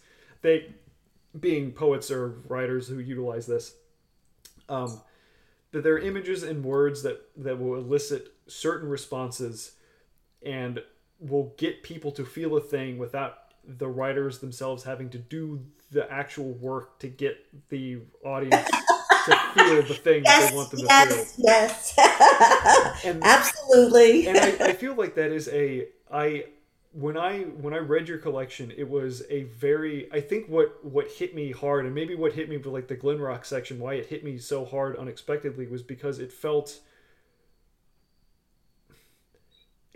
emotionally honest, and it felt like it did the lives of those people. It's like I don't know any of the 11 victims that you wrote about, but it felt, in reading those little vignettes, it's like I could get the sort of the essence, the quintessence of these people, in a way that didn't feel nostalgic or like emotionally leading me to this point. It felt like this is honestly like this is who they were.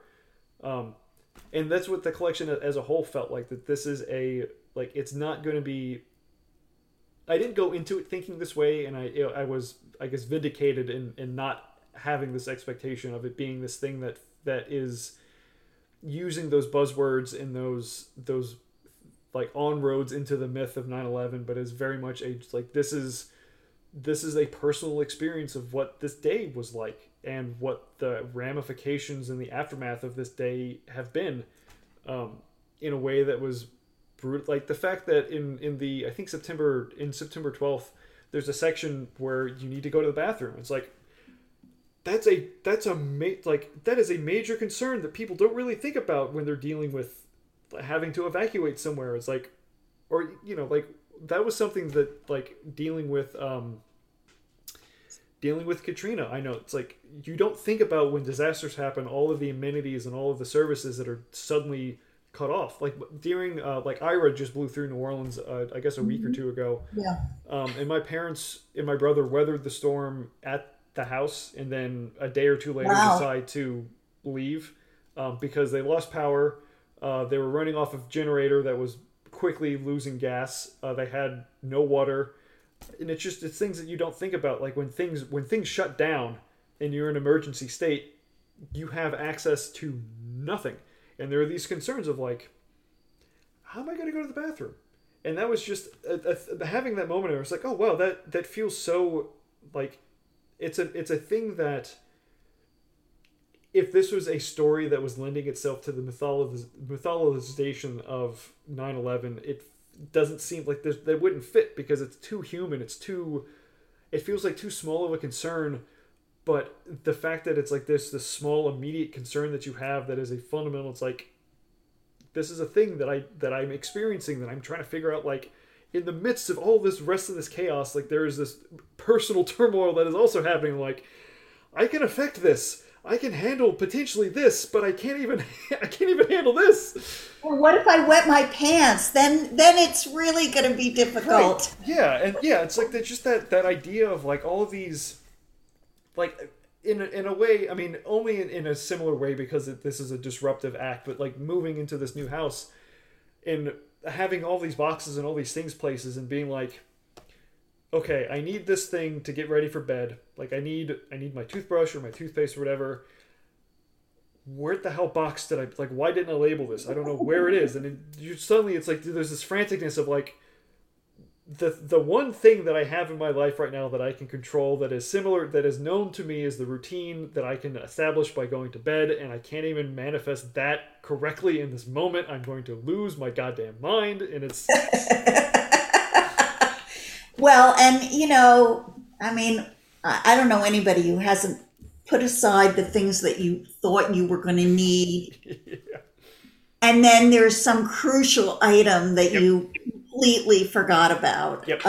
Yeah, just those things that you overlook in those moments of like, okay, I have this list. I have all these things planned. I know this is the things that I need. And then you're gone and you're like, fuck, I totally forgot this other thing that is essential, that is hinged, like the three other things are hinged upon having this other thing, and I totally don't have it, and I don't know where to get it. And it's like that moment felt so like in a weird, it feels weird to say this about a story about the tragedy of 9/11, but it felt so like wonderfully human in that moment to have this connection of like, oh yeah, okay, I've also, like, not in the same way, but I've also had that experience of just being somewhere and you're like, there's this thing that I have to deal with and I am woefully unprepared to figure out how to deal with it. And it's just like, sure, I don't know how this need's going to get met, but let's just see what fucking happens. Well, thank you. You're the first person that's mentioned that. And and I'm really grateful to you. I mean, what you said about what I call the victim portraits, mm-hmm. I felt like I had a sort of sacred task to do right by them, and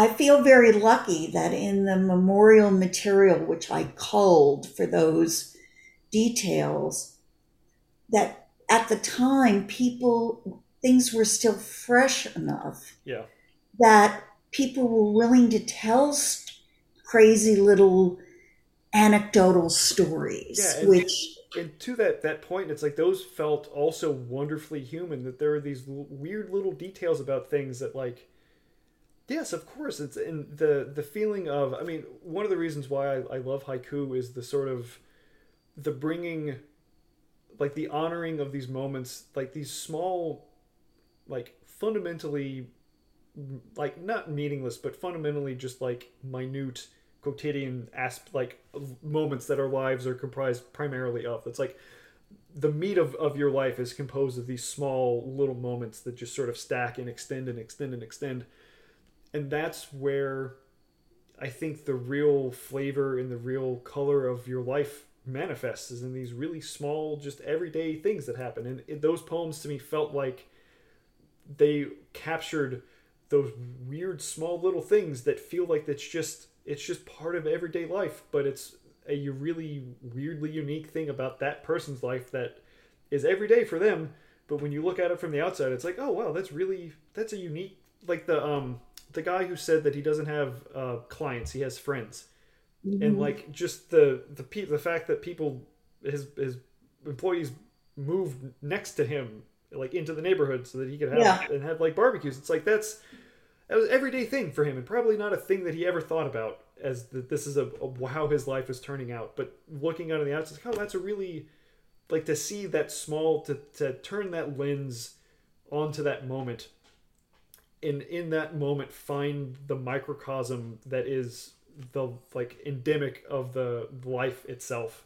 It's like that's, yeah, I imagine that was an unbelievable, like a Herculean task to mold those poems and those lives and get them down into these little like snapshots basically of a thing that, like, and you, the fact that you reference like photographs and a number of them of those moments of like, this is like, if you could take one picture of someone's life, and you're not going to capture all of it, but if you could capture some essential quality of it, that's what those poems felt like to me, that they caught something that is not the totality of, but something that is essential to the way that these people lived and who and how they were. Well, I will tell you that, thank you very much. I will tell you that word for word, I probably worked harder on those short poems Yep. than anything else in the book. Totally There's a couple others, but as a body of work, and I want to say that they're all what are called hay sonnets.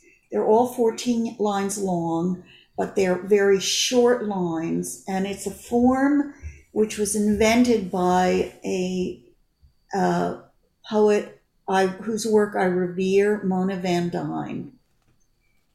She had a big career in the I would say 60s, 70s, and 80s. Okay. She ended up being the poet laureate before it was officially the poet laureate, but she was. Oh, wow. And she lived her whole adult life in the Midwest in St. Louis. She taught at Washington University. But she was always out of sync with whatever the poetry flavor of the decade was. Mm-hmm. So in the first decade of her life, she was writing free verse before the 60s. Then in the 60s, when free verse became the thing, she decided to devote herself to formalism.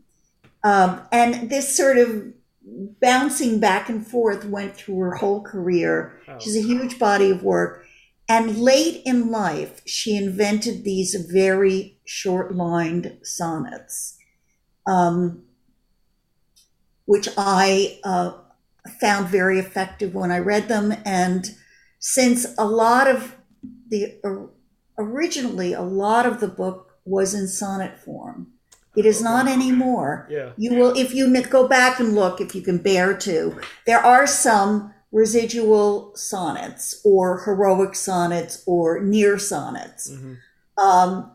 But that was the predominant form. And these portraits, when I decided to write them in this abbreviated sonnet form, were going to be obviously a visual, sort of concrete poem equivalent for their deaths. Mm-hmm. Um, but then the sort of carapace, the sonic carapace went away. But what can I say? I just love those people. It probably comes through. I didn't know any of them. I mean, because I knew the town they lived in, Mm-hmm.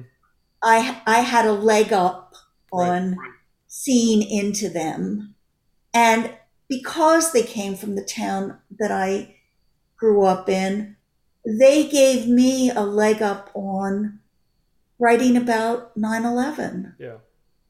for which, you can't put words to that. Yeah. I do want to come back to the thing that I lost track of when I was talking about,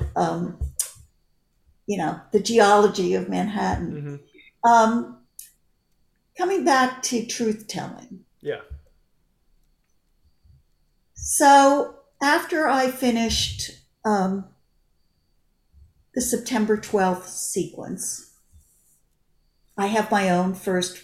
I mean, I have poets that I show work to as I'm writing. I'm sure you do too. Mm-hmm. But the first person to read the whole thing was my husband, Tom. And he, when he was done, he said to me, "But you didn't write about the three most difficult things." And I had not. And I had not realized that I had not. Mm-hmm. And the effort it took to go back to those places Yeah. and write it. He said, "You don't have an option. It's incomplete without that." Yeah. And I'm glad he saw it. And so those parts happened fairly recently. Mm. So I carried those things that I saw around inside of me without giving voice to them, except in conversation to him, not to anybody else even, for a long, long time. And so, in the home I grew up in, fighting was avoided at all costs. We were not supposed to lie. But in fact, when you can't fight, Yep. and when certain words were prohibited, Yep. how can you not lie? Yep. And when this happened with these incidents in September 12th, I thought to myself, wow, that inhibition, that prohibition is still with me. Yep. And so I feel like my personal goal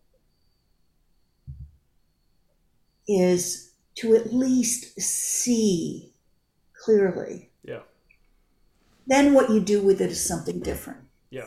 Yeah. I think that I think that that's a very important point. I think that for any aspiring poets or any poets that are at any point along in your process in your writing life, I think that is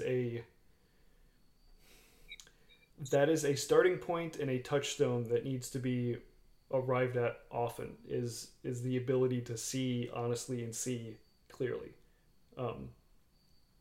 because otherwise, like, you can't. How can you have a fidelity to an experience and be able to manifest it in a way that does justice to the experience and allows people to tap into the emotion of that experience and the experience of that experience, if you're not in a place that you're approaching it like, You don't see it yourself. yeah. How can you possibly expect somebody else to see it? Yeah, I mean, I think I don't know about you, but certainly when I'm writing, I want to make something beautiful.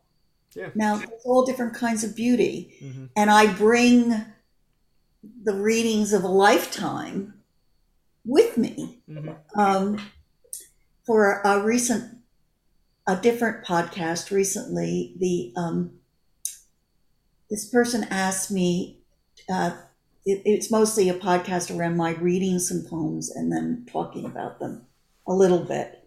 But then for the fifth poem, this person wanted me to pick a poem in the public domain that had meant a lot to me. Ooh. And so, wow, hard to decide. And he didn't want a really long poem. And coming back to what I said earlier, I would say, I have a historical love of poetry, but the poems that have meant the most to me creatively are 20th century and 21st century poems. But I decided to pick a Keats poem, which sort of rocked my world when I first discovered it. And it's a hard poem to read. It's about an excruciating existential situation. But it's written by Keats, so it has an elegance and a sweep and a rhyme scheme, which make it hard to read, so that crisis is palpable and present. So sometimes when I'm writing, that the desire to go there, to give yourself the pleasure of, music and internal rhyme and mixing high and low and all those things that are so much fun, you get carried away. And somehow the kernel of truth can be sacrificed. Yeah. That's a tough thing to find that balance between being emotionally true but lyrical and presenting a thing in a way that is, maybe not necessarily appealing, but at least like it feels good and it sounds good to have, like, to read or to be read aloud at, And that can take many, many forms. Yeah. Part of what I think is, I don't write spoken word poetry. It's not my diction. It's not my material, really. But part of what I do esteem about it is it's returning us to the oral tradition. Yep. Yeah, there's definitely power. It's such a different energy and it's such a different level of urgency and power to hear poetry that was created to be read aloud and performed. Yes. To experience it in the form that it was intended to be experienced in. That it's a wild thing to be sitting in the audience than to have that. Yeah, I had an in-person small launch reading on September 12th, outdoors in our yard, and even then a lot of people wouldn't come. I understand. We asked people only to come, I'm sorry to say, if they were vaccinated, because I knew that people wouldn't come. Many people wouldn't come if they thought they were going to have to be even in a garden with unvaccinated people.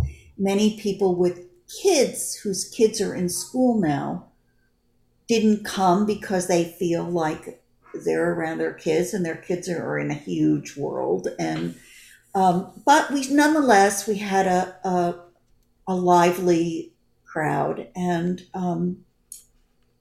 that poem that you referenced before with the recurring phrase at the end of the line, that poem is a ghazal. It's a Middle Eastern, Arabic oral tradition type of poem. And I deliberately chose to write that poem in that form for this book. And I decided to read that poem. I'll probably never read it again because it's very idiosyncratically personal. Mm-hmm. However, quite a few of the people that are mentioned in that poem were in there in person or on the Zoom. And I thought, okay, this is my chance to read it for them. And I explained to them about this recurring phrase at the end. And I said, if you were experiencing this kind of poem in a cafe in, I don't know, Amman, Jordan, say, I'm trying to think of a safe place where something like this might be done. The audience would, once they figured out what the recurring phrase was, the audience would say it out loud when you got to it. Mm-hmm.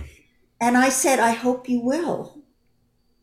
And I helped them figure out what the phrase was. And these being Americans, I didn't hear anything. Mm.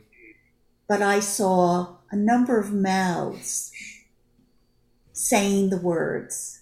And I thought, okay, we need more oral tradition poetry. Yeah. I mean, I think what besides spoken word, I think the place where that tradition exists now is pop music.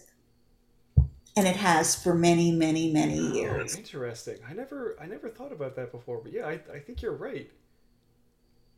Wow. That's the reference where people know the words and, certainly at concerts. Oh, yeah.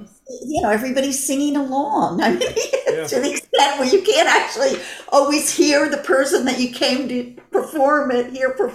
But those are the communal. That's what the communal poetry is today. Yeah. Wow. Yeah. I never really thought about that before, but yeah, I think you're right. Huh. Okay. Well, I have 3 final questions for you. All right. 2 of which are traditional questions that I ask for all of my guests, and the third one is a question that I think I might start asking all of my guests because I'm curious about this. But what is your relationship to birds? Because I saw in your bio that you are an avid birder, and I noticed a lot of birds show up in throughout the poems in this collection, and I guess whatever the rung below amateur birder is probably where I'm at. But I'm currently working on a manuscript that is every poem has a title that is a bird's name, and the poem that follows is a sort of emotional rhyme to that bird, or at least a personal emotional rhyme that I have. Wow. I'm just curious, like what your relationship is and experience of birds has been in your life. My experience of birds is largely a meditative experience of observing a parallel universe, which is largely incomprehensible, but in which there's mutual acknowledgement. So I'm not a what's called a lister. Okay.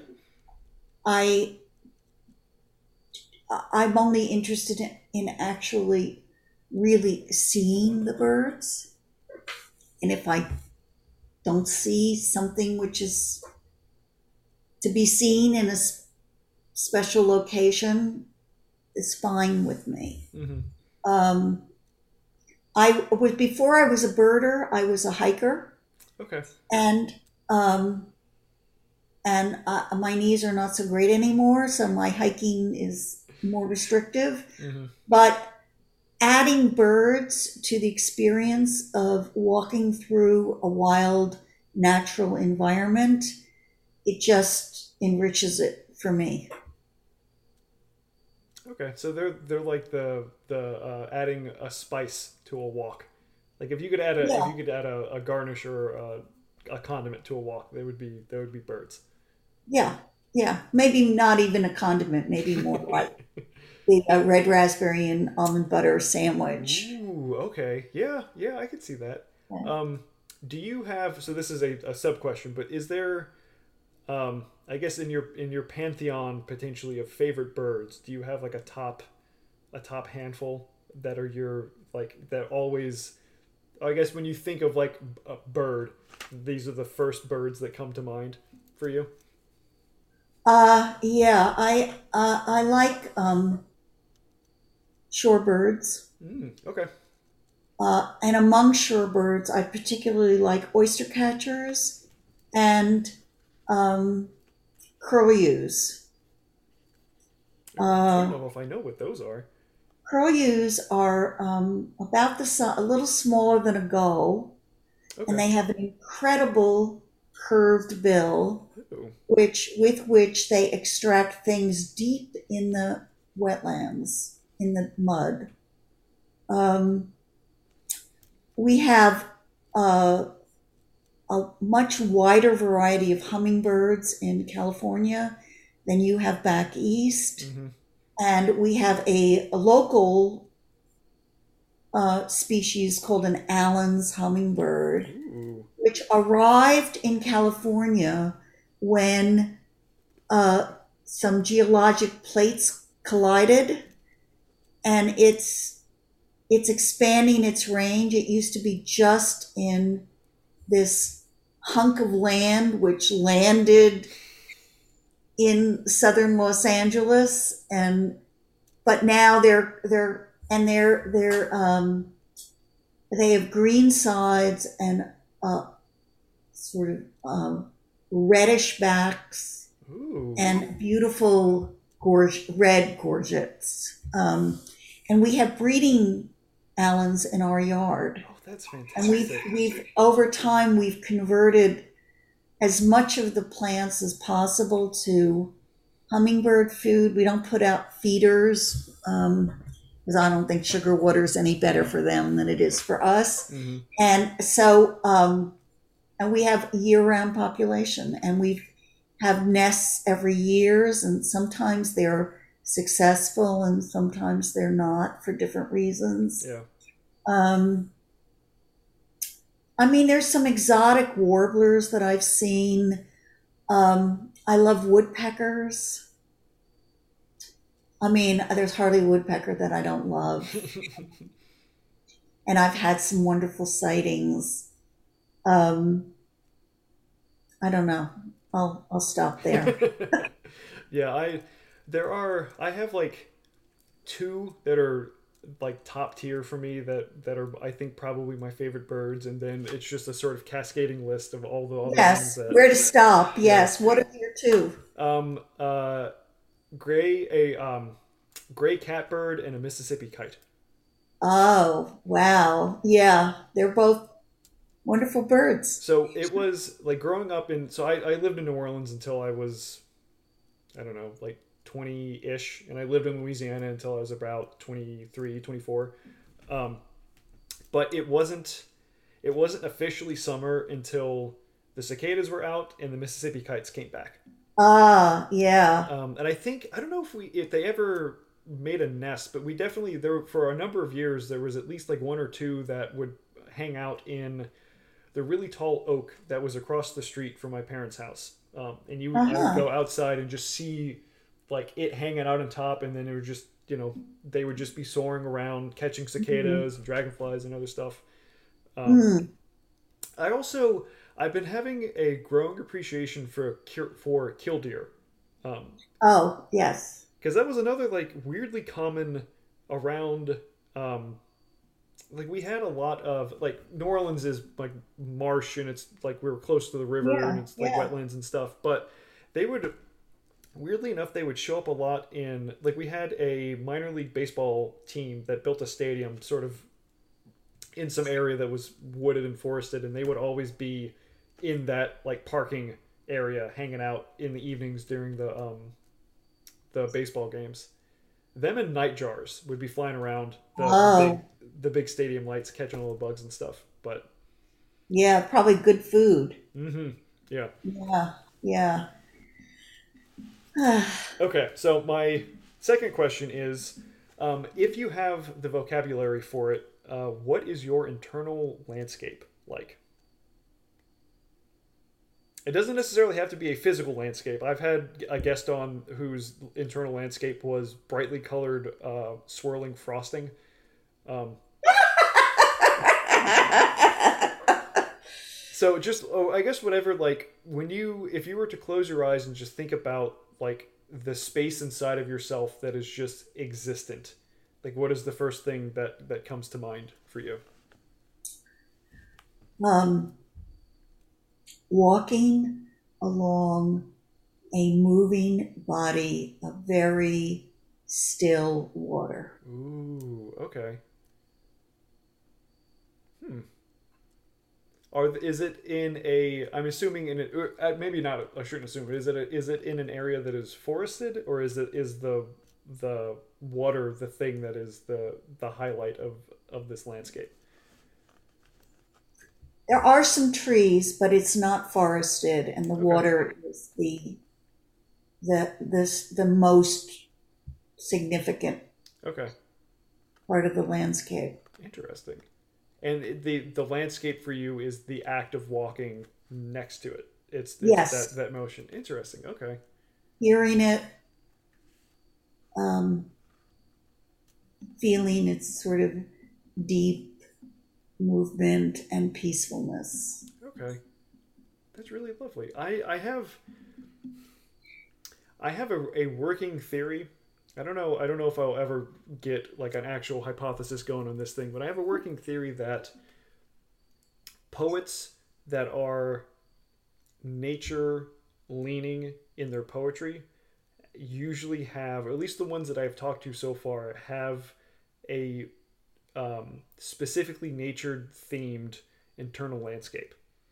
And I don't Yeah. have necessarily a reasoning behind why that is or a theory as to why that is, but it's something that at least the one other poet that I've talked to that really leans. I mean, my personal one is very much a natural landscape, and then one other poet that I talked to that also leans towards nature, like heavily towards nature in his writing, also has a very like specifically nature, like a specific scene that exists as his internal landscape, which is interesting. I mean, it makes sense. For whatever reason, it makes emotional sense that that's true. But I don't know if it's that we intuit an emotional state inside and we go out seeking it outside, and where we find a sort of reverberation for that is nature, or if there's an affinity that we have for nature that we then use that as the sort of population for the landscape. That is the only that's the only place or the only emotional touchstone that we have outside of ourselves that we can fill in for a thing that exists in us.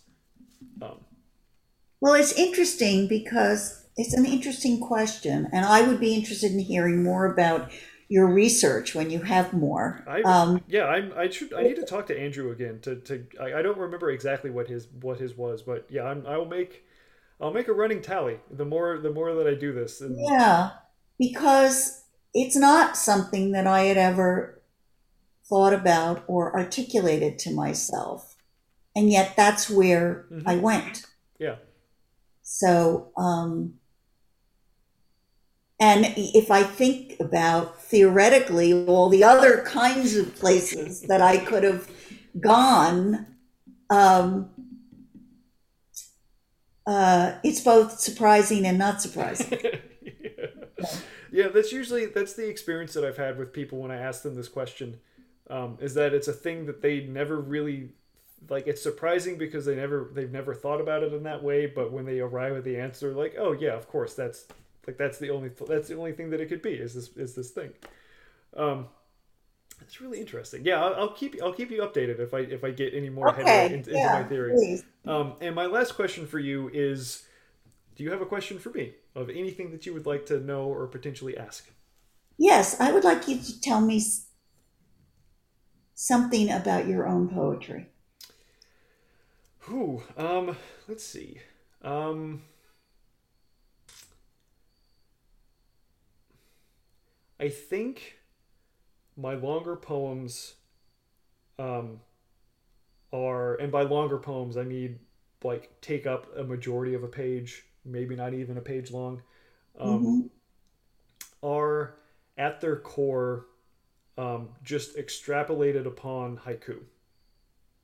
Interesting. Because I, maybe like midway through my MFA program, um, I had a consultation with a visiting poet teacher named Aishin Hutchinson, who is a tremendous, Hmm. tremendous poet and a tremendous teacher as well.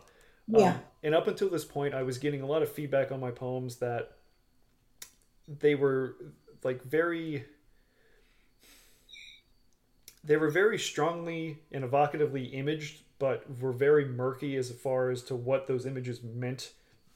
Like there wasn't Mhm. a foundation that I gave people to sort of stand on to allow them to sort of contemplate and extrapolate out into these abstract-ish images that are very very vivid but are disconnected from anything. Mhm. And when I had my consultation with Aishin as a part of a class that we were taking, he basically told me the same thing, that that was his experience in reading my poetry, and he advised me to, um, if possible, seek out poetry that was image heavy but also concrete in the sense that the images were physical things that you could feel and you could experience. And at that time, I had collected, I think, like one or two haiku anthologies that just for some reason, like I wasn't really reading them, but for some reason it felt like I needed to have them. Mhm. Yeah. And after, and I didn't really know, I mean, I knew about haiku, what the average, I guess, like college student would know about haiku, which is, I think, at the time, a lot of misconceptions about the form. Um, so after that consultation, I went home. I was sort of looking through my book collection and trying to see if I had any poets that or any collections that would fit that bill. And I was like, well, from what I kind of remember of poetry or from haiku, it is small image poems. That's basically what they are.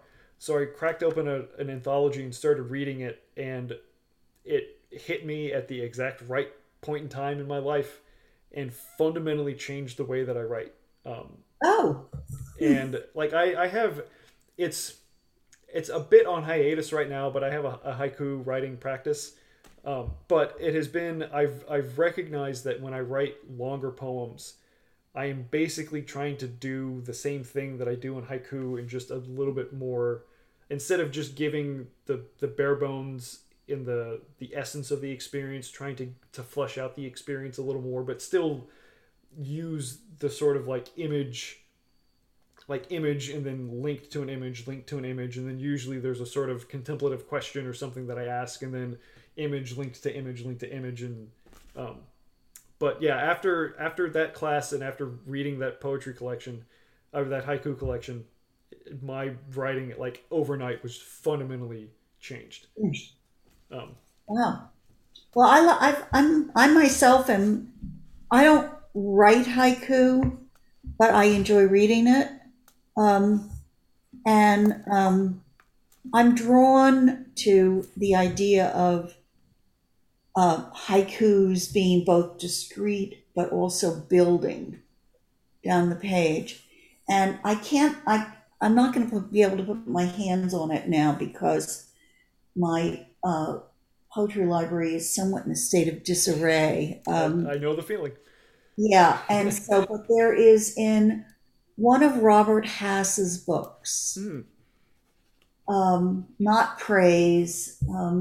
I'll find it and I'll email it to Okay. you.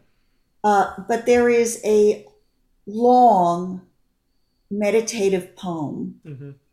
which is also a spiritual and a literal journey, Hmm. which is composed of in as haikus, Oh wow. and it's really sustained. And it's when I was lucky to hear him read it, and that was an eye opener for me. Wow. I mean, first of all, he's internalized that form, Yeah. so personally and made it his own. Yeah.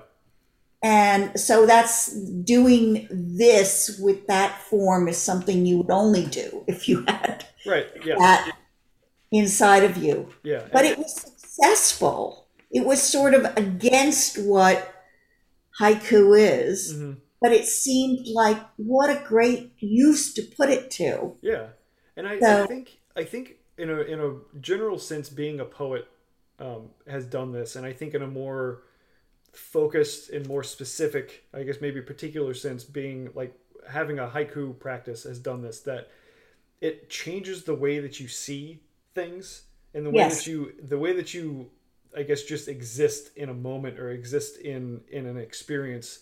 If you're thinking of potentially any moment or anything that you encounter could have the kernel of something that, like, it's a small moment but it can hit something that is much bigger, or it can ping or like reverberate something that exists so much deeper in you on a almost like the bedrock, on a like a bedrock level. um, that I found that it has made me a lot more aware and a lot more observant of things, of just always being trying to, and also trying to be more open to experiences and more open to just the possibility of the things that are around me, that each thing could potentially, and in taking that and extrapolating it out into my longer poems, of just the idea that, like, any experience or any moment could potentially contain a poem. So it's best practice to try to be as open to those experiences as you can, and have your net cast way wide and way out, so that you can maybe hit or catch some of those moments, that if your net, or if your gaze was a lot more limited or a lot more focused or not as wide, you would miss the maybe not miss poems, but just miss the possibility or the potential of all these things that you could maybe write about, or that maybe contain, that otherwise you wouldn't think, that, like, oh, going on a walk with my partner's dog on a night could lead to a haiku, which it has on numerous occasions, just because you're out there and you're paying attention and you see things. It's like, oh, I noticed that made me feel a thing. That's okay. I can like fashion this into something that is worthwhile and emotionally resonant, hopefully, to other people.